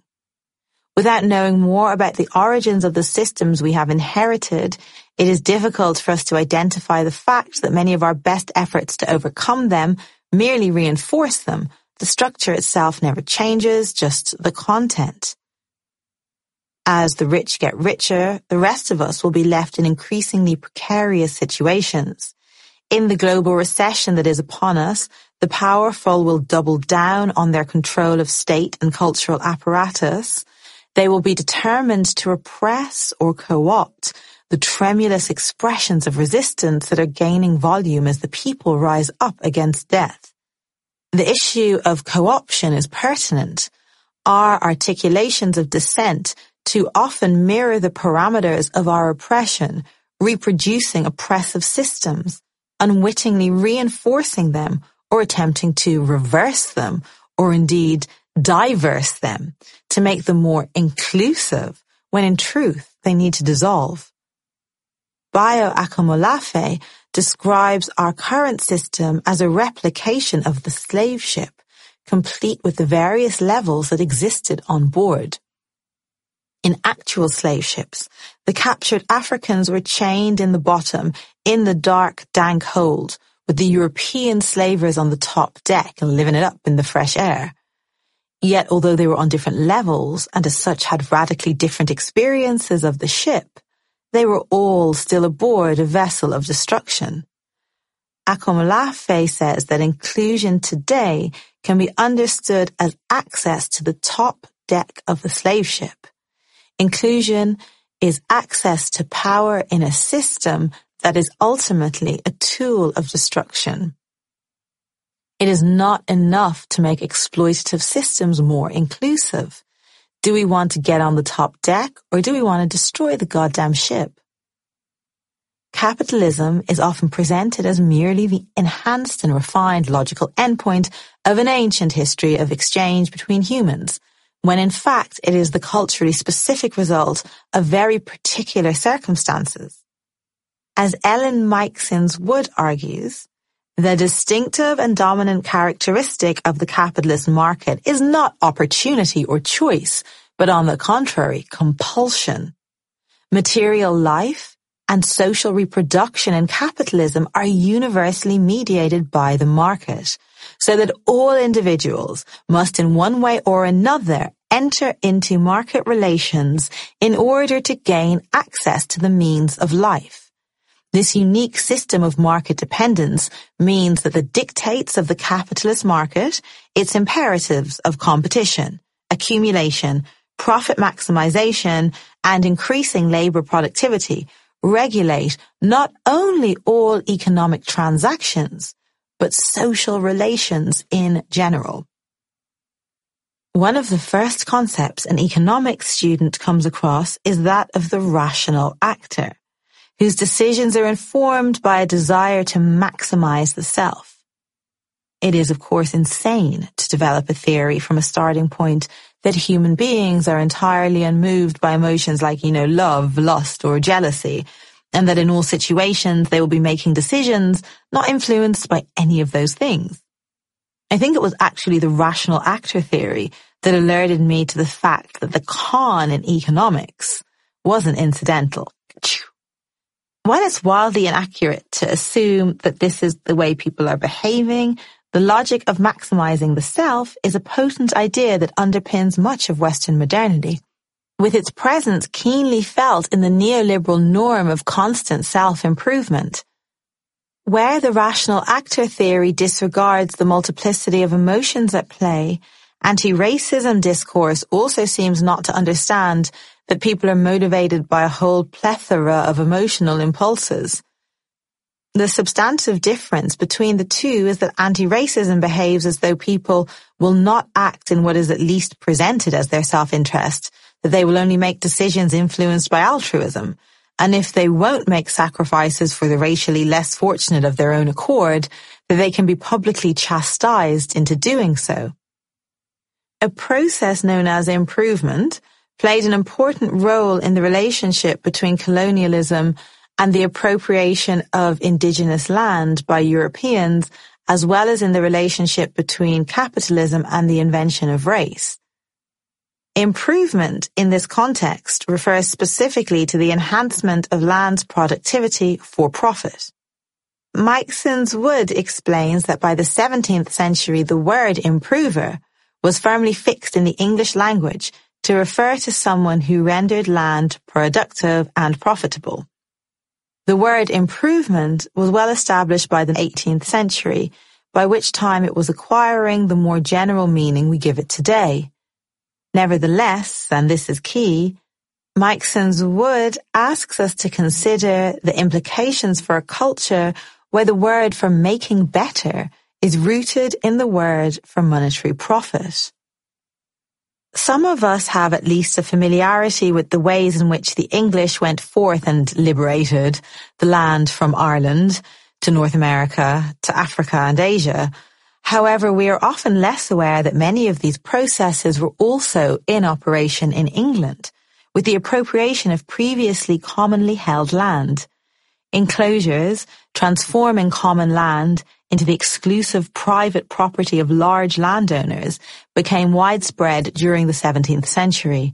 Later, between 1750 and 1850, around 4,000 enclosure acts were passed, pushing dispossessed workers into the rapidly expanding cities as wage labourers.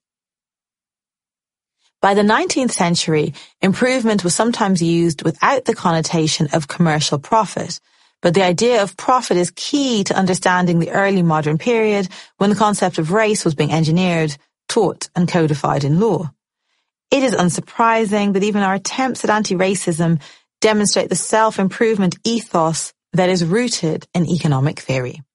Capitalism has colonized the most intimate quarters of human experience. From colonialism to the current anti-racist movement, the relationship between the improvement of the self and the improvement of the land as a justification of its violent theft from the indigenous population highlights the continuity of capitalist logic. What became the United States was literally built by slave labor on stolen land. From before the nation's inception, stolen Africans and their descendants have worked, tilled, and built up that land. For many white Americans, their ancestors had an intimacy with black people that was markedly different from the situation in the UK, where black people, while present in varying, although generally relatively small numbers since at least Roman times, have never been present in the way we see throughout the US, and in Ireland far less so. In the US, the psychosocial dynamic has been fundamentally shaped by proximity to a black population whom whites were entirely dependent on, not only in terms of the economies of the modern world, but also in terms of the day-to-day functioning of life, from labourers to skilled experts to the most intimate of carers. Think of the countless black wet nurses who nourished white infants at their breast while unable to care for their own babies.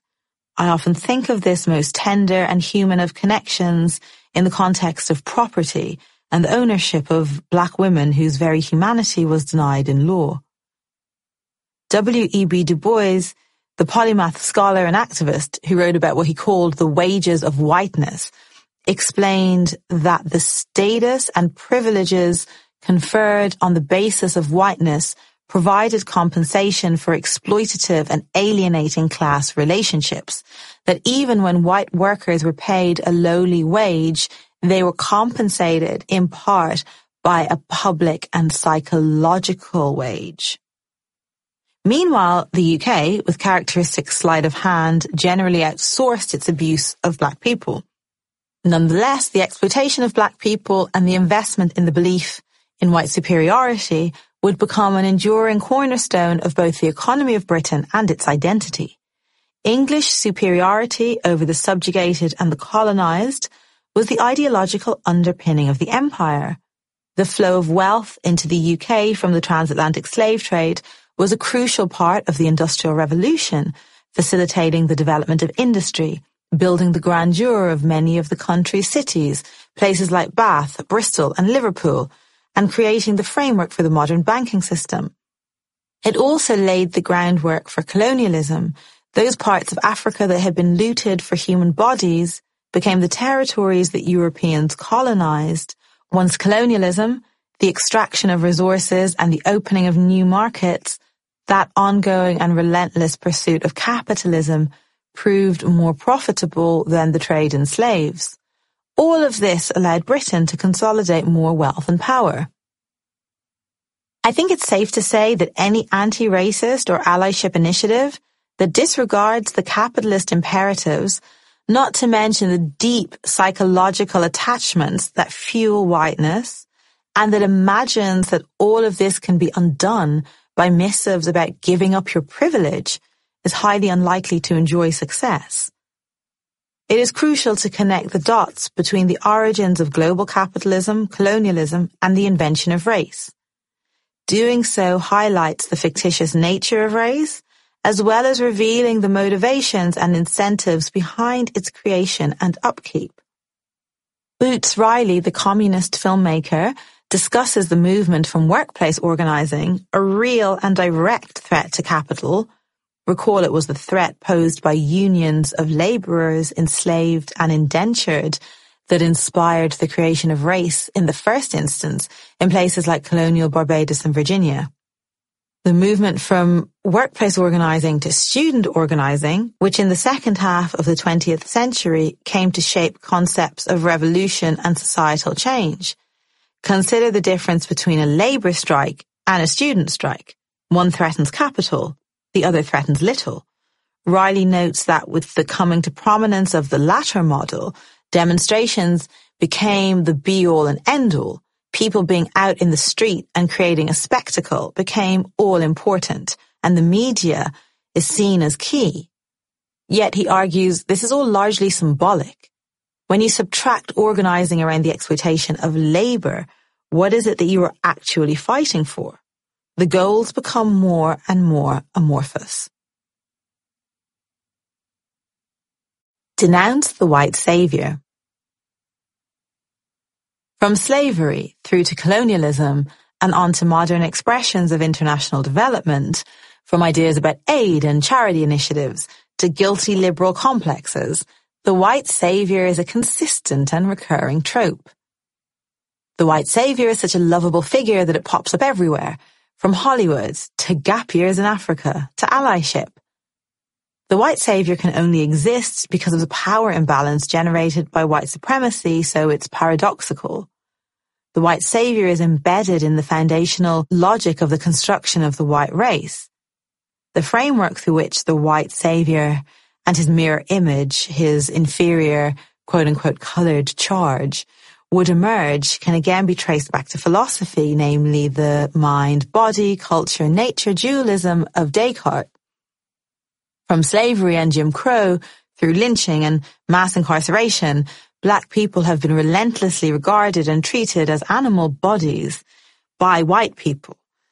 As the philosopher Crispin Sartwell puts it, this has little to do with black people and everything to do with the hallucinatory self-image of people who regard themselves as white. It is an attempt to build and enforce a self-image for white people as being spiritual and intellectual beings, and hence suited to know and to rule, to command themselves and hence others, to manage everyone's lives as one's own mind should rationally control one's body. Every white stereotype of black people, first, is relentlessly animalizing or physicalizing, and second, rests on the devaluation of the physical and an exaltation of the intellectual. The association of non-white people with violence and sexuality, with crime or laziness, and their economic exploitation as physical labor are all rationalized by this application of basic metaphysical dualisms. This becomes a worldwide structure of oppression in which rational Westerners or experts of various sorts are called upon to control unruly and irrational elements, the classic white man's burden. The consequences of this remain pronounced, and there are many contemporary manifestations. The allyship space is an arena in which white saviorism flourishes. One could say that allyship is in many ways today's on-trend articulation of white saviorism. Given the relationship between Christianity, improvement, and civilizing missions, it's not hard to see the way much of this is linked to notions of being a good person and being perceived as a good person. I see certain white people almost trying to out-ally each other online, and I've both witnessed and experienced white allies schooling black people, not only about how they should respond to, but also how they should feel about racism. I've seen white people weighing into online disputes between black people and in their eagerness to perform allyship, grossly misreading situations. While white saviors might think they are being good people, black people do not need charity, benevolence, or indeed guilt. It is unhelpful and patronizing. Quite aside from the patronizing nature of white saviorism and its racist origins, it seems a huge tactical error to frame anti-racism as a petition to the kindness or better nature of the good, selfless individual.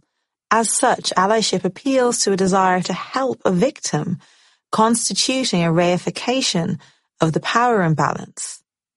Coalition, on the other hand, is about mutuality. It reframes the task as identifying common ground, while attending to the specificities of racism that all can strive for and that all will benefit from. According to what I learned from searching it on Google, our trusted source, allyship consists of an active, consistent, and arduous practice of unlearning and reevaluating, in which a person in a position of privilege and power seeks to operate in solidarity with a marginalized group. So while the ally is unlikely to be a good person yet, there might exist, eventually, through improvement, a future good person version of themselves who will address and somehow rebalance their white privilege. We must not forget either that the allies, and I quote, needs are secondary to the people we seek to work with. We are responsible for our self-care and recognize that part of the privilege of our identity is that we have a choice about whether or not to resist oppression. The above instruction is strong with the stench of martyrdom. Most people who will be activated by demand to disregard their own needs are those who are aroused, and I use that word very intentionally, by white savior tropes. As a framework, it focuses far too much on the good behavior of individuals. The best we might hope to achieve through this type of approach is the reform of a system that is untenable, reform that can only ever be piecemeal and contingent, a fragile safety, a truce, unratified by the silent majority, dependent on the charitable, but often fickle and self-serving intentions of liberal sensibilities.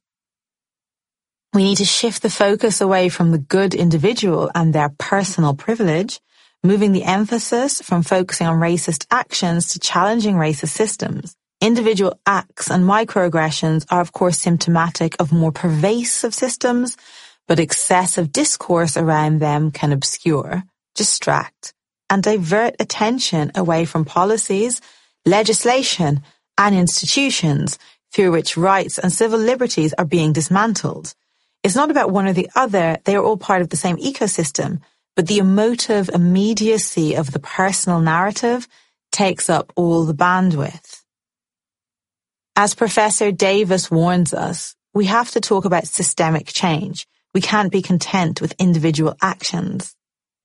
One feature of the court of Twitter, the jurisdiction in which the expertise of the personal narrative, although only if it hits the right intersections of oppression, reigns supreme. And the movements that find their genesis in online spaces is a form of self-censorship that I find particularly wearying, a mandate that demands ideological purity from the speaking and the thinking of others. Any deviation, real or imagined, results in the threat of excommunication from liberal progressive respectability or indeed from your own identity group. There is for many a new linguistic timorousness, a fear that obstructs us from meeting and recognizing each other fully. It's also a distraction technique. Instead of organizing to create substantive change, we are squabbling with each other over words. These debates might feel very current, but they were happening before many of us were born. In A Rap on Race, Baldwin and Mead discussed the same thing in the 1970s. They noted that instead of focusing on structural change, change occurs at the level of vocabulary. Baldwin and Mead discussed the transition from using Negro in the 1940s to using Black, which replaced it during the Black Power movement of the 1960s. They then referenced Chicano replacing Mexican, a contemporary development in their time. Mead asks Baldwin if he's learned to say it, to which he replies, "No, not really. It is absolutely new for me.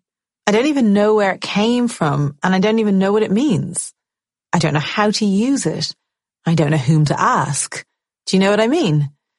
It really is kind of frightening because you don't want to use it. I hate people, hippies for example, who pick up various Black phrases and use them to death and don't know what they're talking about. I never want to be caught in that bag myself. So I've become rather tongue-tied too. I don't know what to say. I don't know what that means." I'm pretty sure this notion of feeling tongue-tied is one many of us can relate to today. Demanding obsequious language from anyone deemed as possessing privilege, while class is strangely absent, is not a strong foundation for change.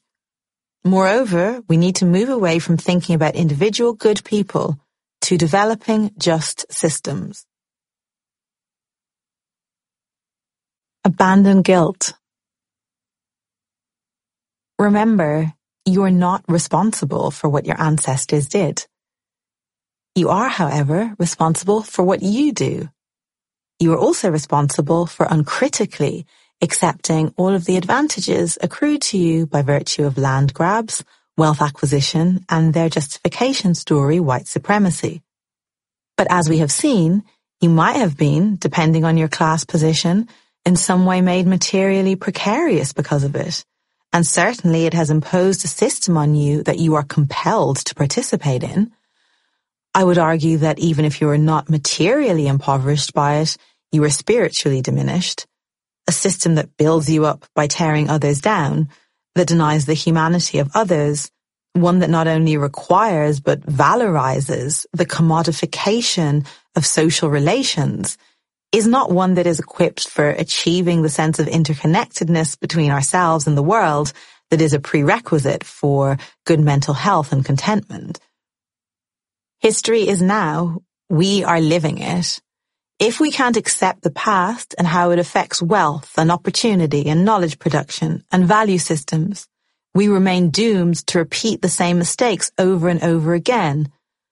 But equally, we cannot allow guilt and shame about acknowledging that past to paralyze us in a state of inaction and avoidance. I like the distinction Ron Ware draws between the hand-wringing produced by guilt in contrast to the hand-holding that emerges from solidarity. Audre Lorde explains it beautifully. Guilt is a response to one's own actions or lack of action. If it leads to change, then it can be useful, since then it is no longer guilt, but the beginning of knowledge. Yet all too often, guilt is just another name for impotence, for defensiveness destructive of communication. It becomes a device to protect ignorance and the continuation of things the way they are. the ultimate protection for changelessness. She continues, I have no creative use for guilt, yours or my own. Guilt is only another way of avoiding informed action, of buying time out of the pressing need to make clear choices. Guilt is counterproductive in many ways. Feeling angry about injustice and not doing anything practical about it because you are paralyzed by guilt or shame is useless. But action motivated primarily to assuage your guilt is self-indulgent, often patronizing and misinformed, even, dare I say it, privileged. If the objective is to make you feel less guilty, the action runs the risk of being useless, if not detrimental, to those you claim to want to help. Not knowing what is the right thing to do, or perhaps even fear of being shamed, can prevent people from contributing in ways that might be beneficial and even necessary. I've been involved in an event where somebody who was not Black but from another minoritized group and who had particular expertise was reluctant to take up space despite the fact they had insight into an industry which would have otherwise been missing. The reason given was that they could not have experienced as much racism as the Black speakers, by virtue of which they felt unqualified to speak. This brings us back to the centralizing of victimhood. Is expertise, insight, and experience now solely determined by degrees of racism endured? And how do we calculate who has endured the most? Yet, gentle reminder, if you are a white person in an anti-racist space with people from minoritized groups, it's imperative to not dominate these spaces. To ask yourself, do you really know what you're talking about? Are you speaking over others with the same expertise? Has a lifelong process of conditioning about your own superiority allowed you to assert yourself and speak over others who are in fact a lot more qualified on the particular issue? These are all things that have to be negotiated and will be influenced by the dynamic of the space. For the love of Black Jesus, make sure you are spending at least an equivalent amount of time listening to others as you are speaking. If we are working together in solidarity and with integrity, we should have checks and balances in place to negotiate all of this. There's also the distinction regarding where these dynamics are playing out. A workplace or a community organization should have more scope than the social media spaces where much of this occurs. The nature of social media is such that the performance of saying something often trumps doing anything. The tendency to police language, to shame, and to say the right thing often outweighs more substantive efforts. Because shame is so bound up with others' perceptions of you, and social media opens you up to the judgment of an audience of potentially millions of strangers, these dynamics become turbocharged. Ultimately, guilt and shame have nothing to offer. As a white person, dwelling in either state as a response to racism is self-indulgent and white-centered. It will also dictate that you prioritize making yourself feel better, rather than bringing about any meaningful change. Pull people up on racism. When it comes to achieving a balance between your actions on the broader level and on a more personal one, tackling other people's expressions of racism falls into the latter. And while it's crucial not to overstate it, it is important to remember that action can also occur at the individual level. I have been in untold situations where something racist is said, and as the only Black person present, the responsibility has fallen on me to challenge it. Not one of the white people present has said anything. It used to be wildly hurtful, exhausting, and disorienting when not only would none of my friends defend me, but on the unbearable occasions when they also turned on me, with the accusation that I was making everyone feel uncomfortable by defending myself.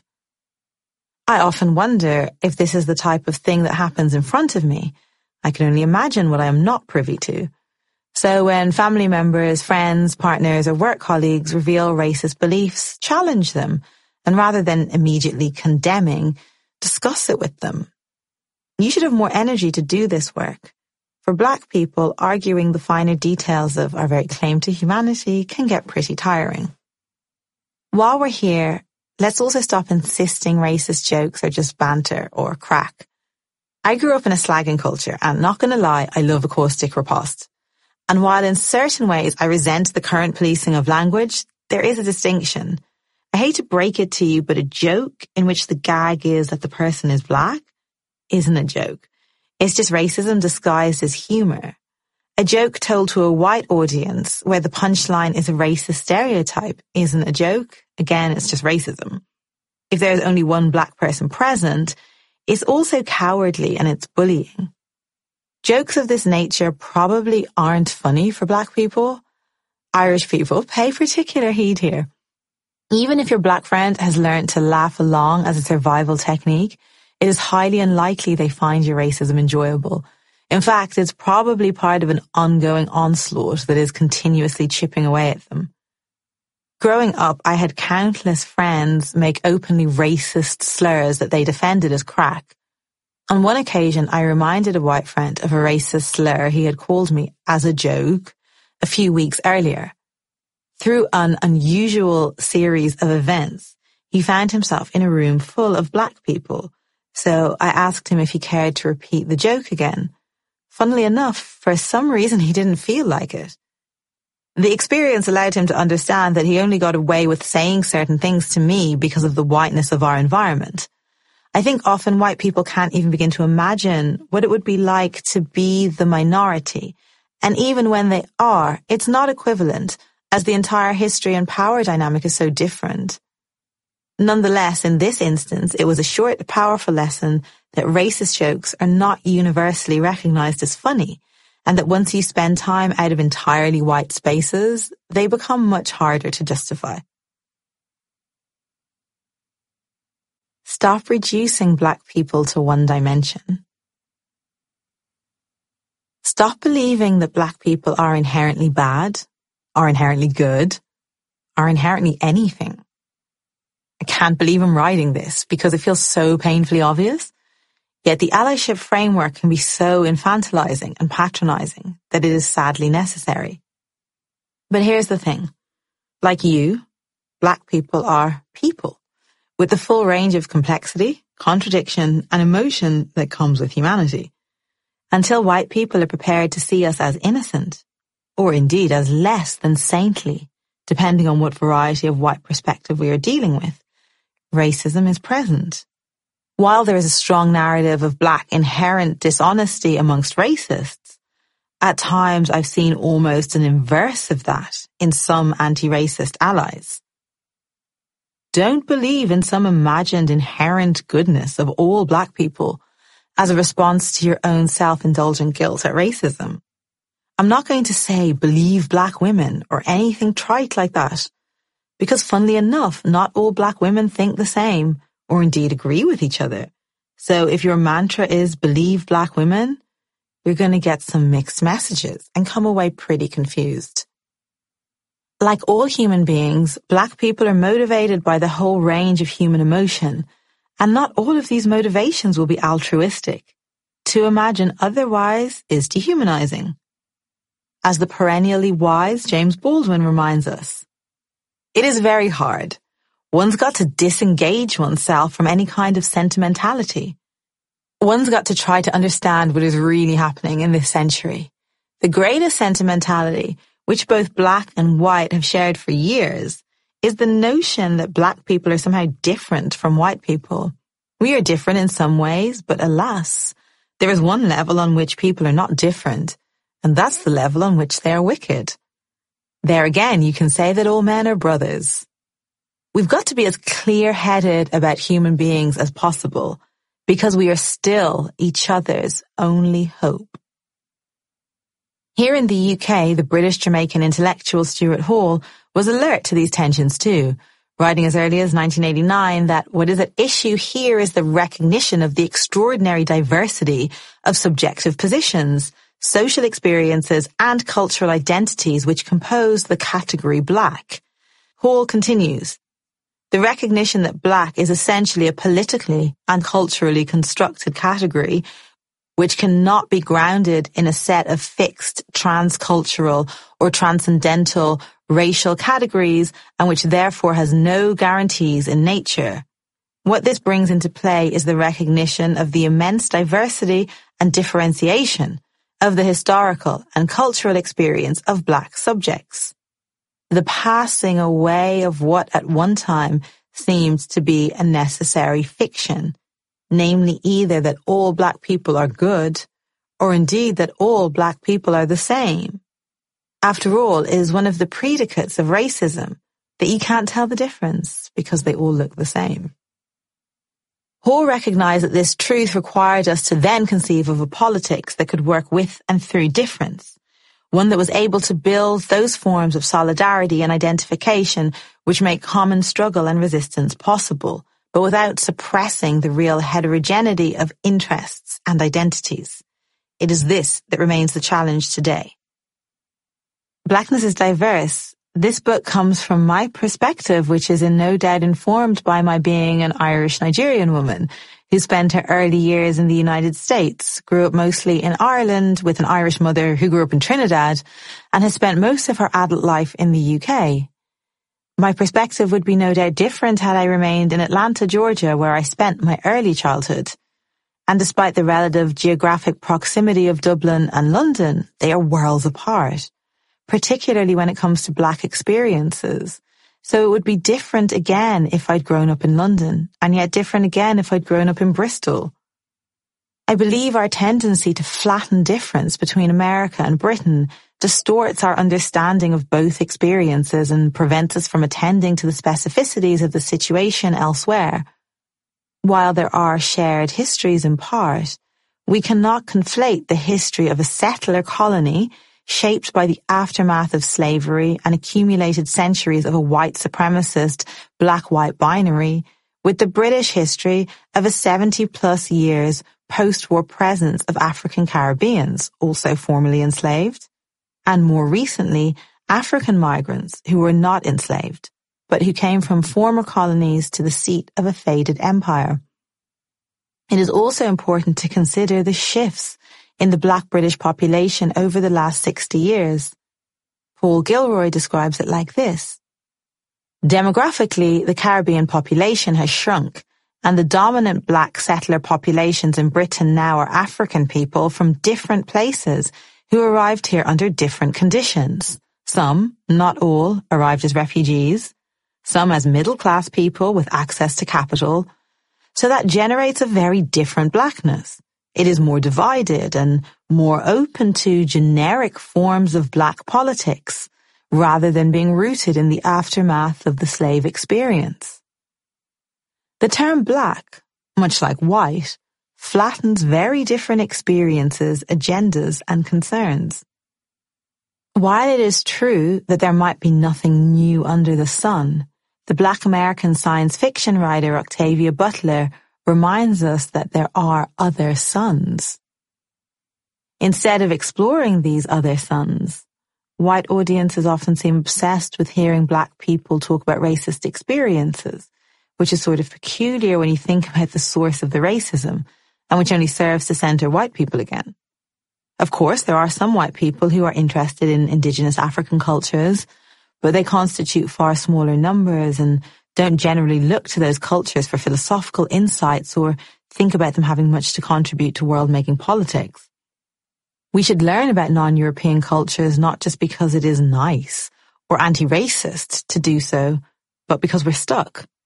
What lessons might we learn from cultures with different understandings of subjectivity outside of Enlightenment humanism? Contrary to the popular belief in ancient African tribes, before colonialism, most Africans moved in and out of multiple identities, defining themselves at one moment as the subject of a particular chief or initiate of a religious society, at yet another moment as a member of a certain professional guild. The ethnic paradigm, thus reconfigured, becomes less a matter of restrictive labeling and more a matter of choosing, dependent on the particular context involved.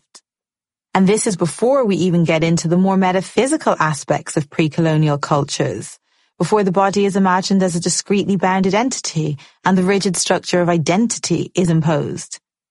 In fact, and this is wild, so I need you to pay particular attention, many of the cherished categories of the intersectional mantra, originally starting with race, class, gender, now including sexuality, nation, religion, age, and disability, are the products of modernist, colonial agendas and regimes of epistemic violence, operative through a Western, Euro-American formation through which the notion of discrete identity has emerged. What if those categories that we believe to be sacrosanct, the identities that white supremacy now penalizes us for inhabiting, the identities which we defend to the grave, are themselves expressions of a specifically Eurocentric understanding of subjectivity? What then? What do we do when our most radical solutions are in fact reinforcing the problems we seek to address? What's next? Read, read, read, and dance. Now, if you've done your research on allyship, you'll have seen this common instruction referred to earlier. Do not expect to be taught or shown. Take it upon yourself to use the tools around you to learn and answer your questions. And we know that Google is your friend. I mean, I completely understand Google is your friend as a throwaway comment to some dickhead on the internet who was trying to derail conversations about race with inane questions. But as a tenet of allyship, it's pretty dire. Reading is my portal to other forms of action, and I urge you to read, read, read too. I don't just mean read anti-racist books. Black people cannot be reduced to our experiences of white racism. That's whiteness centering itself again. But if you do want to better understand the interiority of black characters through books, read fiction. The most profound truths about the human condition are expressed there, and some of the greatest works of literature happen to have been written by black people. Two of my favorite authors are James Baldwin, you might have guessed, and Toni Morrison. Can't go wrong with those two. If you're going to read theory, and you should, engage with post-colonial writers. The work of Frantz Fanon and Wole Soyinka were revelatory to me. And read up on the black radical tradition. Try people like Angela Davis, Fred Moten, Robin D.G. Kelley, George Lipsitz, and Avery Gordon. By the way, some of these authors are white, and their writing is profoundly transformative. It's a sad indictment of where we are when we are more concerned by the identity of the writer than the substance of what is being said. Unlike much of the work produced by the burgeoning anti-racism industry, this is radical work that challenges the neoliberal framework at the root of our oppression, rather than passively reproducing it. The scholar Cedric Robinson, author of Black Marxism, a foundational black radical tradition text, describes the BRT as emerging from a split in the black community. On one side, there are those with a liberal, bourgeois consciousness, packed with capitalist ambitions and individualist intuitions. Their objective was essentially to gain access to the roles and rewards monopolized by whites. Yet on the other side, there was a radical proletarian consciousness that sought to realize a higher moral standard than the ones embraced by whites and their black imitators. I think that's something we have to be aware of. Not everyone calling out the system wants to create a more just one. There are plenty who merely seek access to the levers of power for themselves. But there are sources beyond books too. European Enlightenment thinking privileges distance and judgment over other ways of knowing, so we need to think about using senses beyond the problem-solving level. Ron Ware and Les Bach urge us to strive for a democracy of the senses, to think less with our eyes. They describe musical cultures as fertile breeding grounds for anti-racist dissidents, exploring the potential of sound to undermine the predominantly visual regimes of whiteness and racism, and highlighting the potential of DIY culture to create opportunities for new and surprising affinities. The black radical tradition can be found in black expressive cultures outside the mainstream, where the most profound expressions of freedom are located. In roots reggae, in dub, in jazz, in techno, in house, in hip-hop, and sometimes not in the lyrics, but in the sonics. That's one of the sites where the movement is liberatory, where it is black, as in fugitive. Use your imagination, use your creativity, tap into other forms of consciousness, dance, as Emma Goldman, the 19th century anarchist, urged, for a revolution without dancing is not a revolution worth having. Redistribute resources. The right to secure housing or to walk through a shop without getting trailed by security are not privileges. They are rights that belong to every human being. Nonetheless, standards of living and access to opportunities have been stratified along racial lines. This isn't always because your ancestors worked harder. It might be because they were thieves. Even if there's no one in your direct lineage who is a thief, the economies that were built on this stolen wealth benefit white communities all over the world. But redistribution isn't about PayPaling or Venmoing money to black individuals, especially not when it replaces advocating for and achieving collective goals and is motivated by white guilt, reinforcing white savior power dynamics. While there are both interpersonal and structural steps that can be taken, it is not right to pin it all on decisions at a personal level, relying as it does on acts of kindness, goodness, and charity towards the less fortunate. Allyship feels like a favor, and favors can be easily withheld. We need policies, programs, and incentives. But of course, lots of white people are poor too. We live in a system of unbridled free market capitalism. Britain is a country in which public services have been slashed, poverty is entrenched, inequality is off the chart, and for many a sense of hopelessness and disenfranchisement prevails. The US is many times worse. We might consider how such an environment plays into the hands of those who benefit from keeping people disenfranchised, or indeed those who might benefit from the mobilization of groups of people who have had other cornerstones of their identities destroyed by the hollowing out of industry and opportunity around ethno-nationalist notions of whiteness. Stripping humans of meaning in their lives beyond their racial identity creates a fertile breeding ground for violent forms of nationalism, state, racial, and ethnic to grow.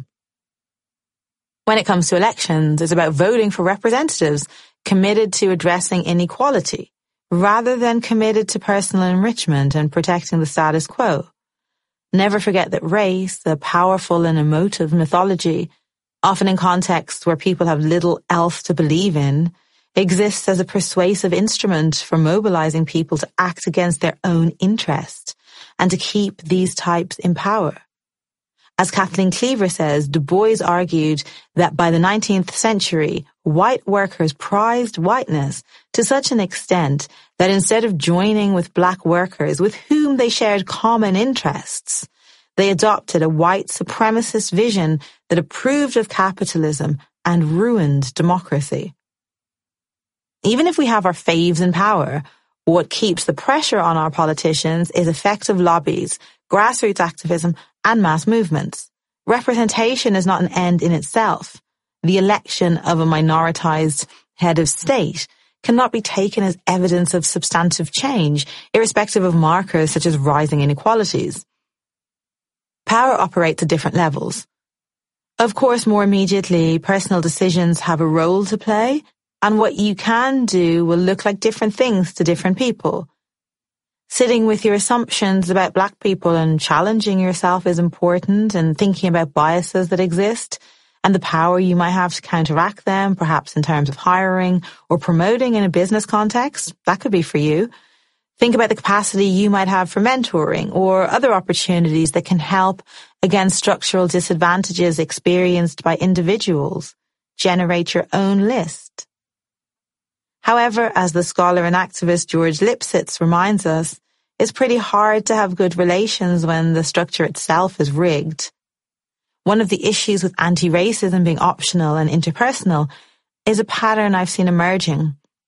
During the anti-racist frenzy of the summer of 2020, I had a number of wealthy, upper-middle-class white people ask me if there were any anti-racist resources I could suggest for them to read or watch. Others enthusiastically told me about demonstrations of allyship they had participated in, And yet since then, in a number of cases, I have seen substantive ways in which these people could have made good on the promises of the summer, but which they entirely overlooked. Not because they are bad people or because they are white supremacists, but because talk is cheap. This is not about pointing the finger. One doesn't knowingly determine the circumstances of one's birth. It's not about guilt-tripping anyone for having unearned wealth and privilege. Although if this applies to you, why not truly reflect on what you plan to do with an unfair wealth advantage you have inherited as a result of systemic inequality and racism?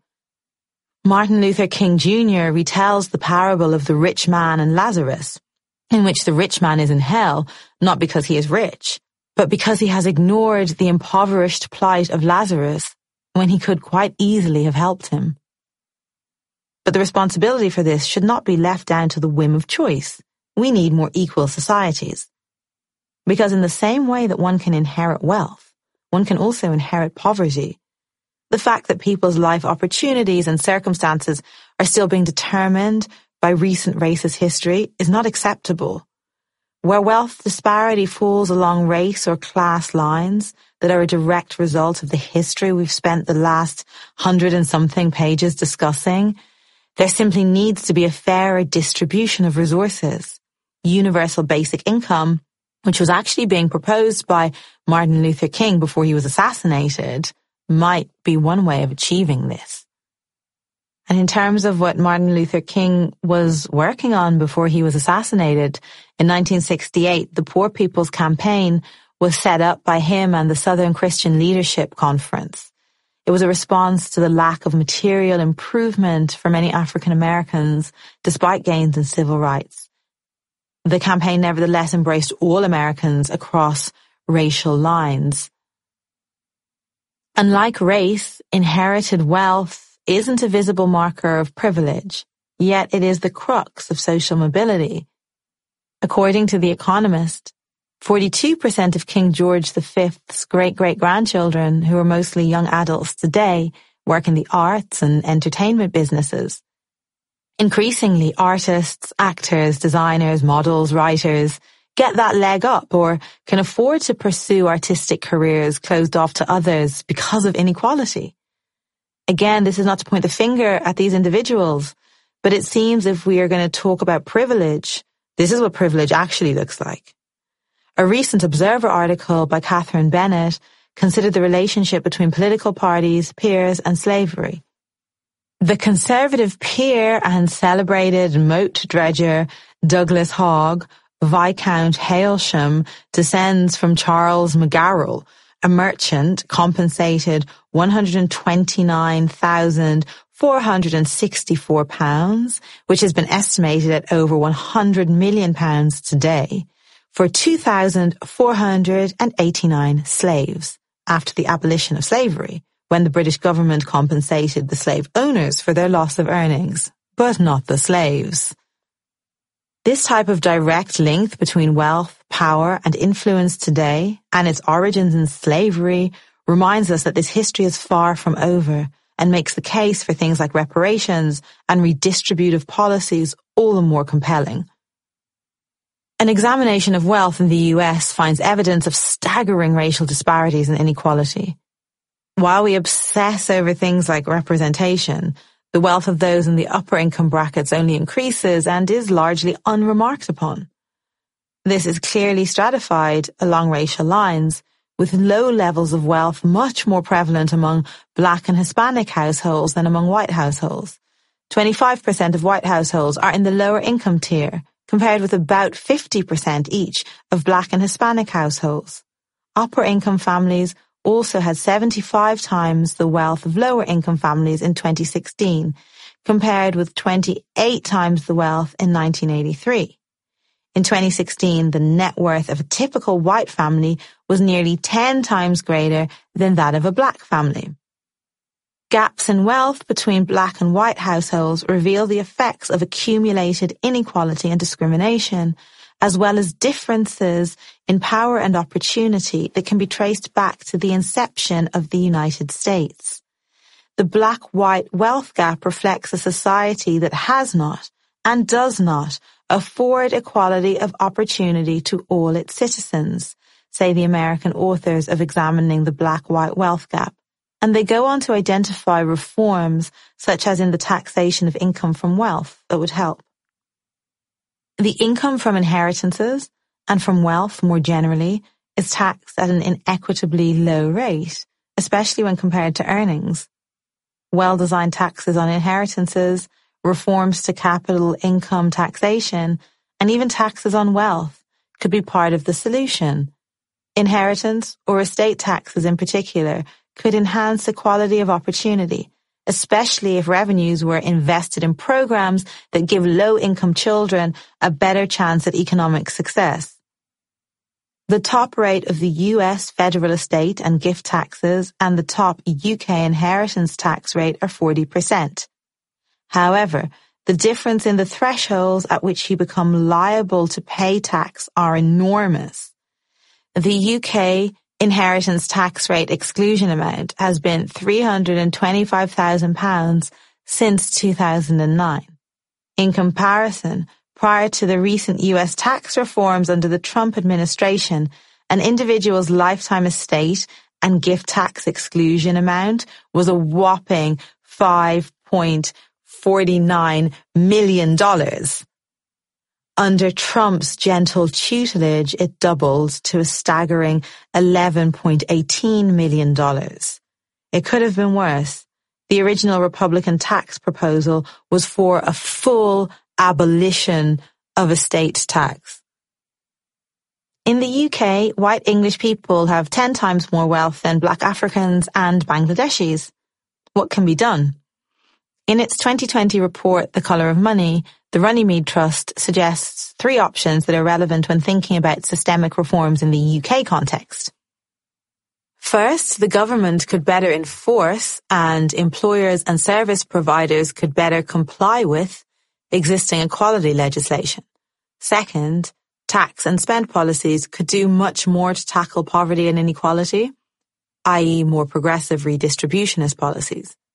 And third, greater support for public services that benefit more disadvantaged groups would be likely to disproportionately benefit ethnic minority groups and others experiencing inequalities, especially women and disabled people. However, once again, it is important to highlight the fact that policies directed at everyone might fail to improve the opportunities for those who most need them, and quelle surprise, this is manifested along racialized lines.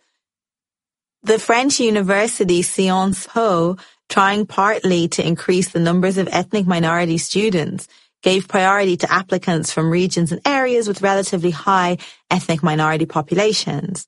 But they found that even in those areas, white French applicants were more likely to benefit. While many people in precarious positions have had their incomes devastated by COVID-19, we have seen huge gains for the super rich during this period. Meanwhile, Boris Johnson's Conservative government has been accused of running a chumocracy, awarding lucrative contracts and well-paid jobs to people with links to ministers and the Conservative Party, claims it denies. It has been widely noted that the coronavirus test and trace chief, Dido Harding, happens to be married to a Conservative MP. And in rushing to build up PPE stocks at the start of the pandemic, the government awarded 8,600 contracts worth £18 billion or $24 billion between March and July, most without a competitive tender process. In the US, even more obscenely vast gains during the pandemic have prompted calls for a windfall tax on super-rich tech titans to help pay for the economic recovery from the pandemic. Bernie Sanders and Ilhan Omar, both Democratic senators, have introduced legislation dubbed the Make Billionaires Pay Act for a one-off 60% tax on the wealth gains of billionaires between 18th of March 2020 and the end of the year to help working Americans cover healthcare costs. Under Sanders' proposal, Bezos would pay a one-time wealth tax of $42.8 billion and Elon Musk would pay $27.5 billion. It shouldn't be a hard sell. Redistribution of resources is very much in the majority's best interests, especially as we attempt to recover from the effects of a devastating global pandemic. Recognize that this shit is killing you too. On the most basic level, we have to see our struggles as interconnected because they are, because we are. When we zoom out and look at the bigger picture, we see that most forms of exploitation find their source in the same place. But maybe we need to go further still, to approach things in an entirely different way. Activism proposes solutions from an alert, problem-solving consciousness, but perhaps the promise of a society based on this consciousness is already a broken promise. We exist in a system that has inequality and exploitation hardwired into it. Not only is it destroying human life, it is poisoning our world. It is also destroying you, even if you are not at the coalface, and I don't know, maybe you are. Whether you are or are not, it is coming for you too. When I posted the online resource that inspired this book, a white woman commented on this particular point, saying something to the effect of, yes, this is so right. This is killing me too. I mean, it's just so painful for me to see my black brothers and sisters suffering so much. I addressed that misinterpretation here because, quite to the contrary, I was shifting the emphasis away from this type of pitying, white savior, black victim trope. Yet somehow your one was bringing it back round to the very thing I hoped my work was undoing. Your one is a Dublin colloquialism for woman. Sometimes certain vernacular expressions just work perfectly, so here's a little taster of the Dublin variety. My intention was in the spirit of the profound lesson of Fred Moten with his reminder, I don't need your help. I just need you to recognize that this shit is killing you too, however much more softly, you stupid motherfucker, you know? So there you go, that's it. Print it out, pin it up, tattoo it on your arm, I don't care. But whatever you do, commit it to memory. Take stock of the horror that has been unleashed on black people and is felt particularly keenly by the black poor and precarious. Then dispense with your pity and your guilt and let's go. We have spoken about whiteness as a refusal or inability to recognize basic human connections and have established that you must be able to recognize another's humanity in order to fully experience your own. Yet the instruction to the ally to subsume their own needs as secondary doesn't exactly correspond with engaging your own humanity fully either. Ask yourself, what type of movement encourages you to build others up by diminishing yourself? Diminishing yourself is entirely different from acknowledging the racialized advantages you possess. Yes, that acknowledgement needs to happen, but belittling yourself feels like some sort of atonement, and that brings a smack bang back to guilt and retribution. No, thank you. Not today, Satan. Yet, in so much of this conversation, outcomes seem to have disappeared, too often replaced by point scoring. Barbara Fields and Adam Rothman are insistent on reminding us that attacking white privilege will never build the necessary coalitions. They go further, saying that in fact, white working people, Hannah Pfizer for example, are not privileged. They are struggling and suffering in the maw of a callous, trickle-up society whose obscene levels of inequality the pandemic is likely to increase. The recent decline in life expectancy among white Americans, which the economists Anne Case and Angus Deaton attribute to deaths of despair, is a case in point.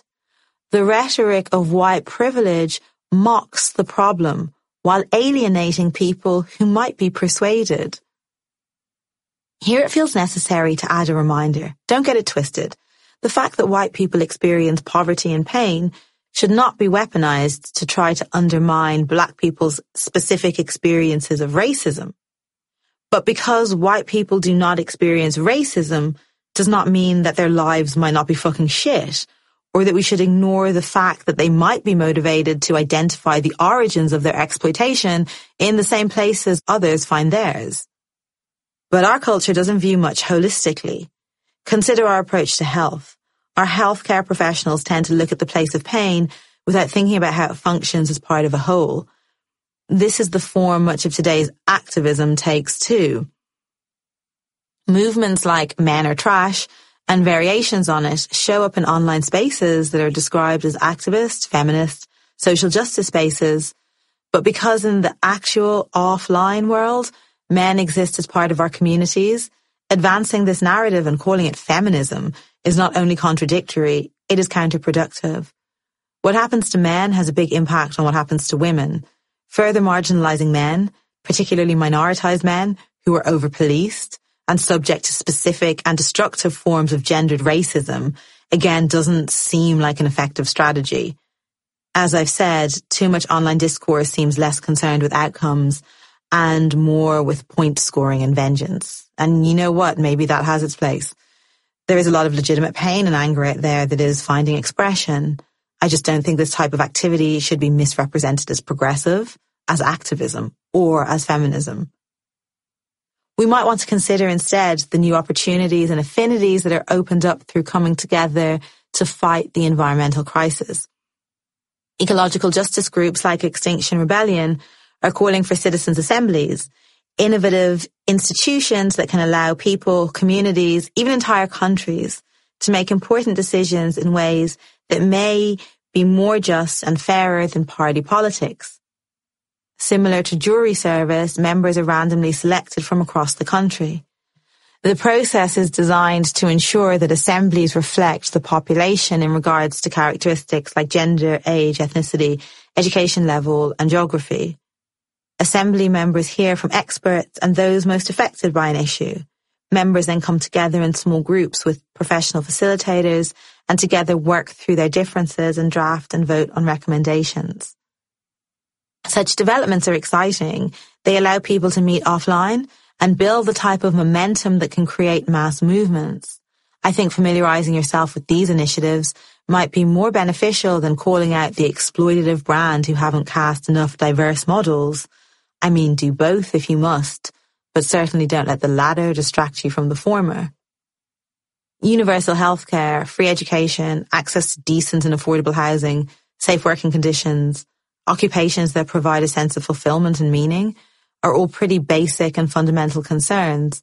Yet for far too many of us, what are really relatively unambitious requirements have become aspirations we can only dream of. Keeping people in a state of scarcity or shackled to a scarcity mindset, beholden to the belief that resources are denied to them because of insert scapegoat racial group or because of immigrants. And it's not just white people who are manipulated in this way.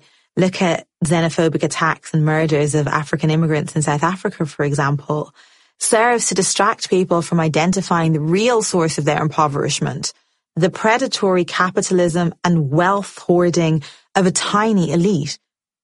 Preventing the cultivation of common ground that forges a path across artificially imposed lines becomes a simple task, and divisions along racialized lines are automatically fallen back upon in the same way they have been since the 17th century. Post-activism. 10 years ago, probably even 5, my response to racism conformed far more to a speaking truth to power framework. Like many concepts that become overused to the point of cliché, there was truth and necessity in the framing of truth to power. At that stage, there were still far fewer potential rewards for speaking out, in contrast to the celebrification of activism that has emerged over the last few years and has been turbocharged by the events of 2020. There was then, and there still is now, a huge deficit in knowledge about the consequences of colonialism, an understanding of the ways in which the imperial conquest redesigned the world according to its logic. I don't just mean the literal carving up of the world and the dispossession of people from their land or the murderous appropriation of territory by people who came from Europe and their white descendants, creating a new world order that continues to benefit white people in terms of offering a materially better life on violently stolen land from the United States to Canada, Australia, and South Africa. It's not just the kidnapping of and centuries of enforced labor for millions of people of African descent, and it's not just the creation of boundaries throughout the continent or the invention of nation states, not only in Africa but across the world. Even the nation state itself is a product of white supremacy, imperialism, and capitalism. The old role of colonial settlers as a means of disseminating economic compulsions has been taken over by local nation states, which act as transmission belts for capitalist imperatives and enforce the laws of the market. It is all of that, but I'm also talking about the colonizing of truth, the redesigning of the fabric of reality. I'm talking about the imposition of a way of classifying, measuring, and quantifying the world, including everything from time to temperature to distance to weight. All of these things became calculated and bounded by frameworks that were not only European, but often peculiarly English ways of understanding reality. Today's activism responds to the world on these terms, operating on terrain already mapped out by white supremacy, Eurocentric logic, and colonialism. This would be less worrying if it was clearly identified, would not pose so grave a danger if there was awareness that the terms of engagement operate within a framework that we need to dissolve. However, that acknowledgement appears to be entirely absent, and we congratulate ourselves on speaking truth to power, often depressingly via what we now call platform capitalism. We must understand the limitations of identity as a political force.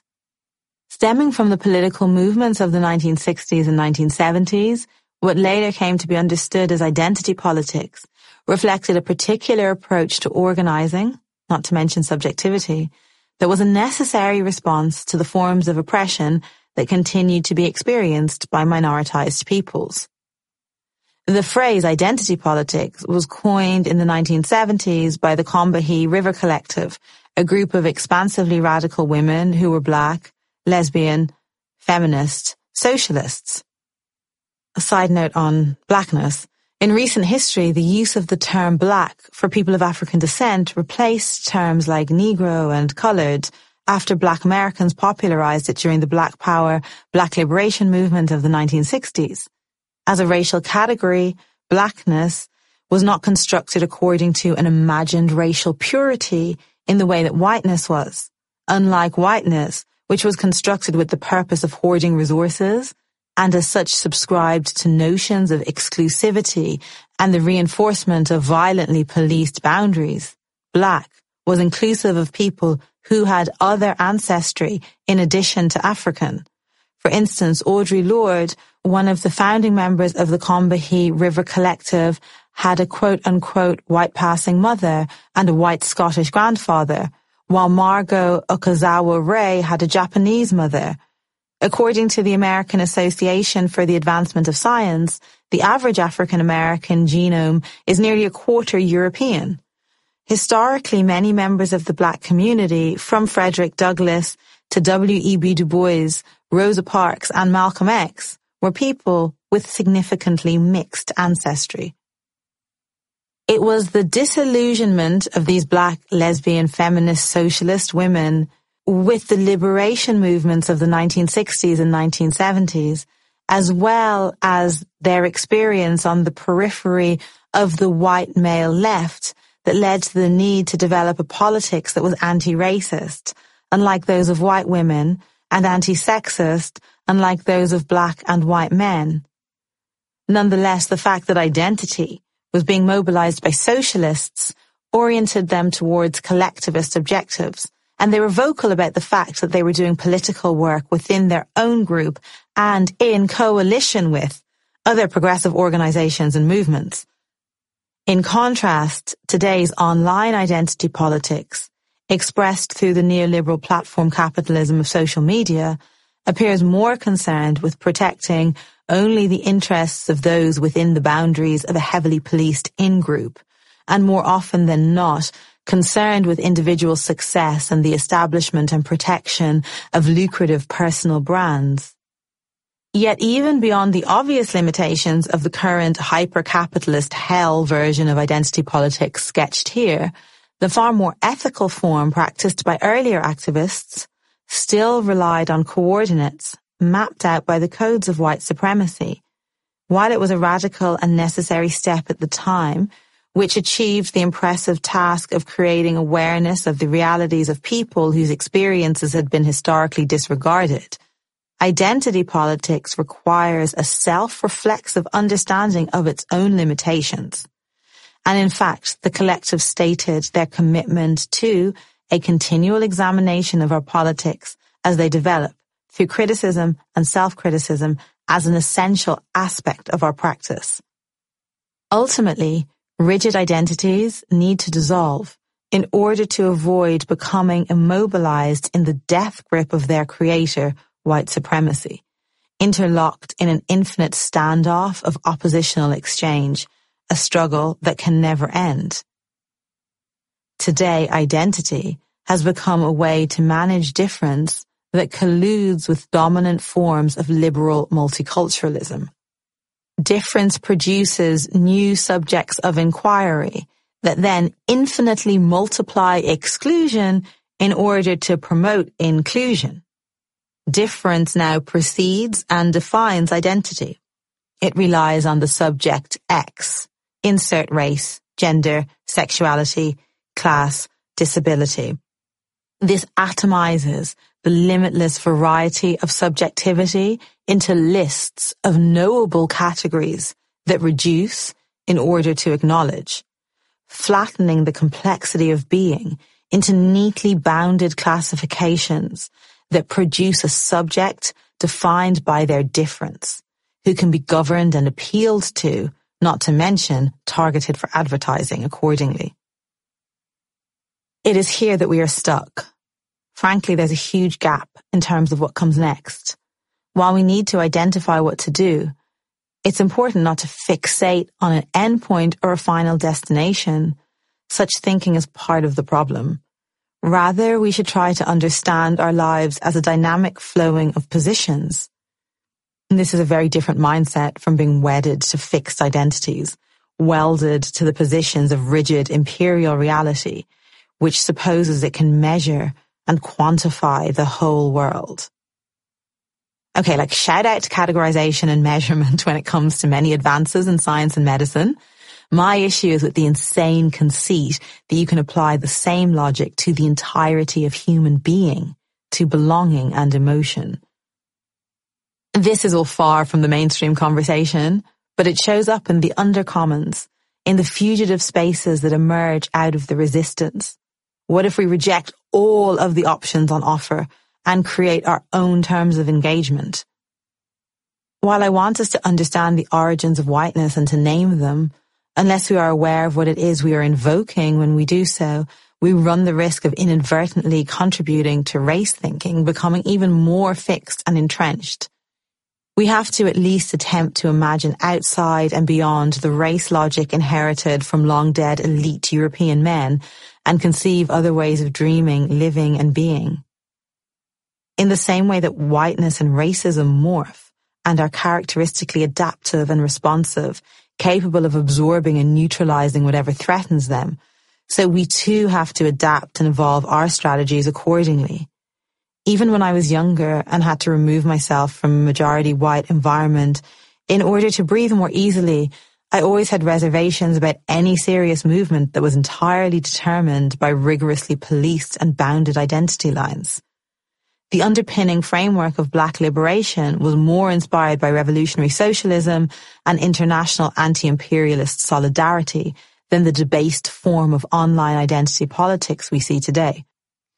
My background studying African philosophies taught me that indigenous African cultures perceived a world animated by movement and flow, and that the obsession with purity, rigid classification, and delineated race, gender, sexuality, class identities was a symptom of whiteness.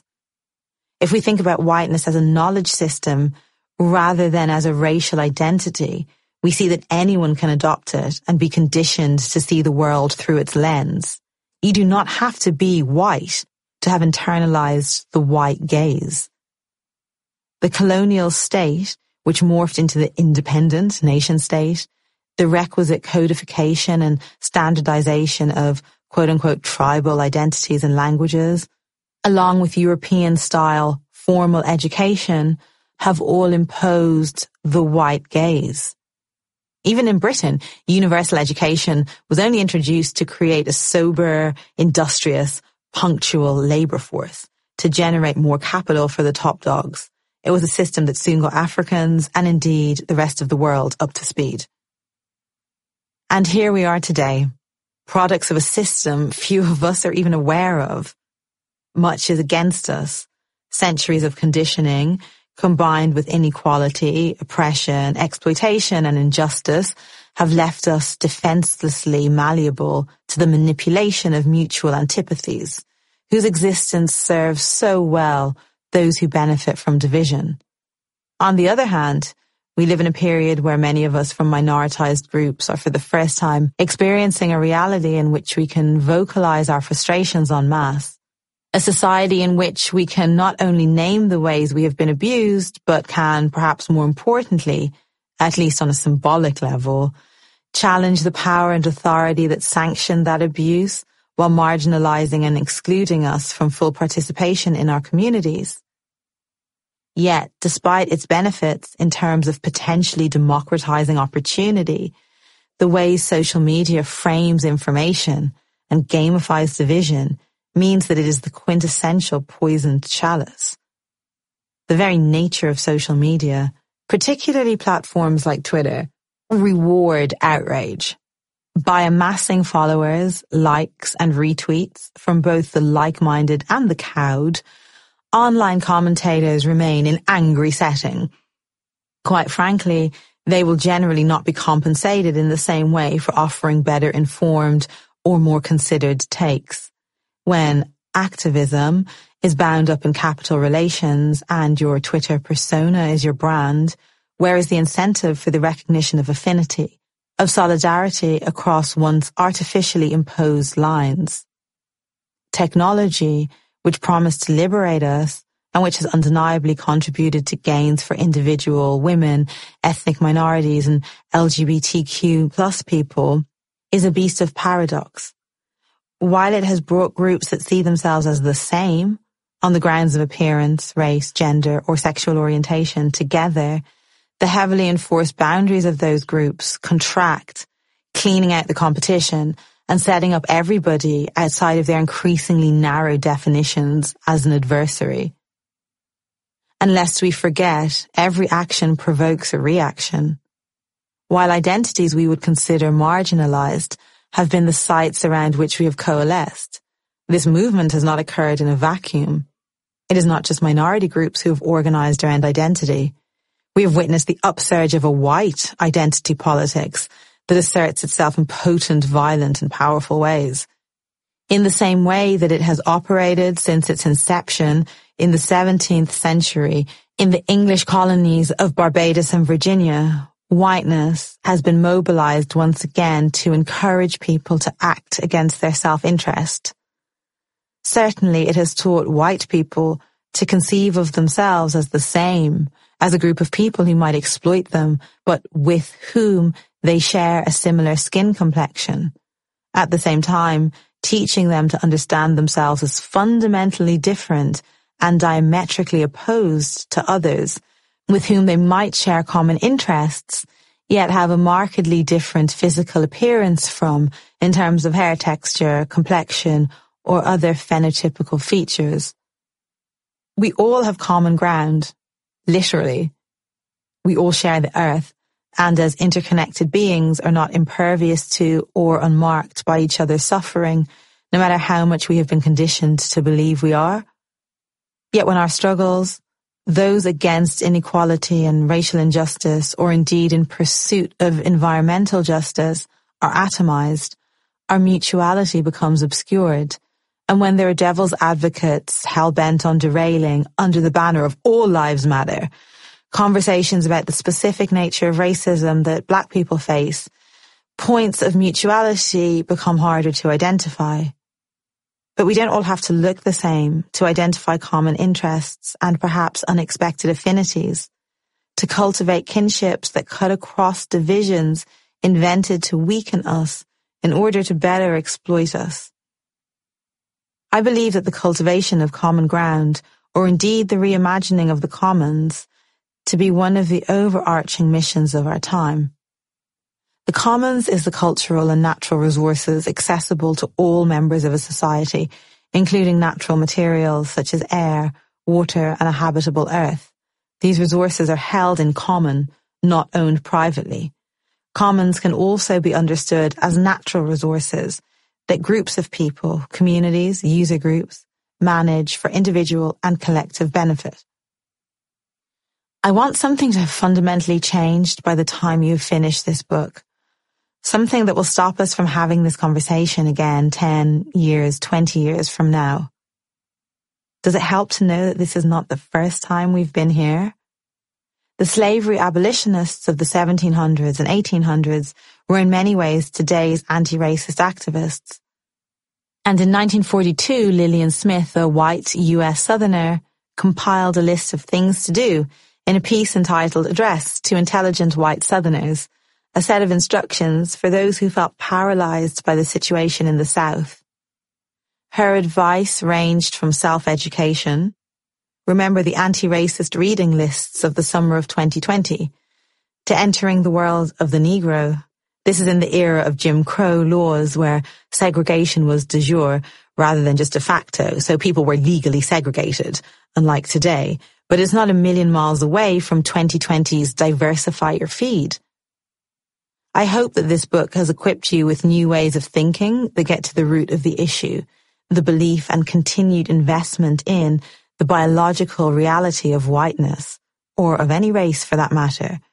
What is key is to detach yourself from the sense of superiority that is encoded into being racialized as white. The best way to start that process is to recognize the fictitious nature of the category. I hope this book will encourage you to see connections between things you might not have thought about before, and I really hope it will inspire a sense of mutuality rather than charity. I encourage this not because I'm appealing to your better nature, nor am I asking you to give up your privilege, and I'm not asking you to amplify my voice or any other buzzwords.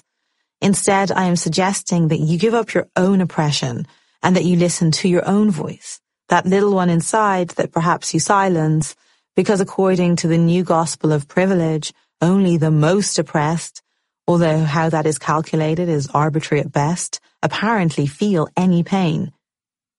But why is it that despite all of your privilege, you still feel overworked, underpaid, exhausted, and quite possibly spiritually bereft?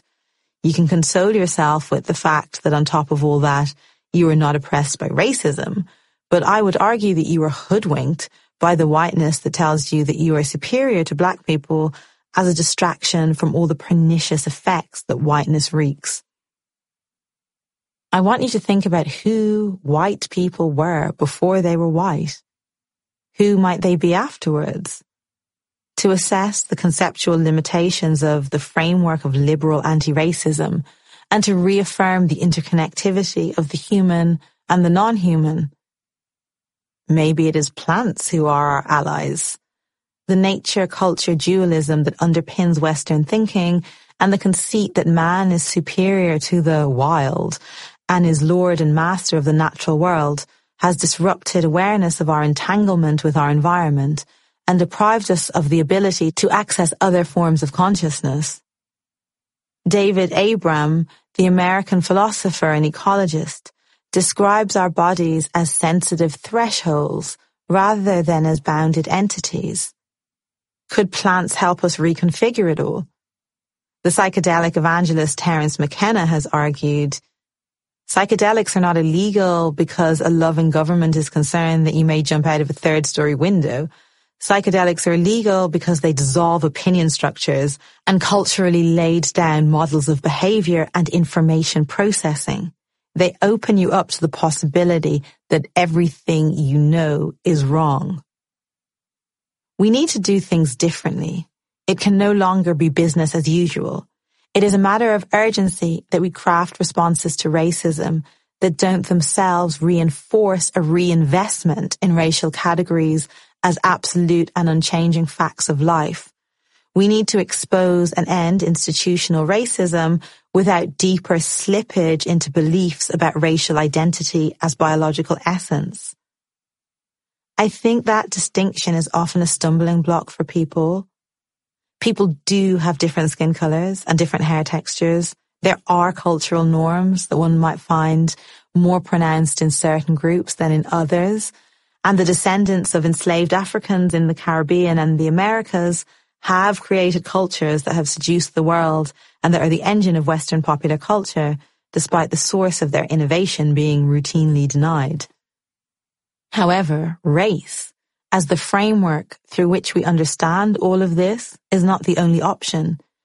It was the one that was decided for us many generations before we were born, and it is continuously reinvested in because it is a remarkably powerful way of achieving certain agendas and maintaining a poisonous status quo. Racism continues to affect people emotionally, psychologically, and in terms of both access to and denial of opportunity. It continues to be responsible for the death and diminished life opportunities of more Black people than we will ever be able to name. As the most basic starting point, we need to acknowledge that before we can move on. But move on we must, because whiteness as a system is destructive, not just of racialized others, but of everything that it envelops. And while we're busy trying to survive and to overcome racial oppression, we remain distracted from what is possibly the biggest threat we face, the destruction of our very biosphere. There are no quick fix solutions, but don't lose hope. The rejection of pervasive white supremacism is a project that forms part of the overarching politics of change that offers us, as Ron Ware says, a form of politics that does not provide short-term gratification. Don't be discouraged by this. The ongoing nature of this work is part of what makes it all the more urgent. As many of us as possible must embark on the journey. There are many others already well-traveled. Come, let us find them, our fellow fugitives, redouble their efforts, and together dance under new suns, glorious and unknown. We hope you have enjoyed this unabridged production of What White People Can Do Next, From Allyship to Coalition by Emma Dabiri.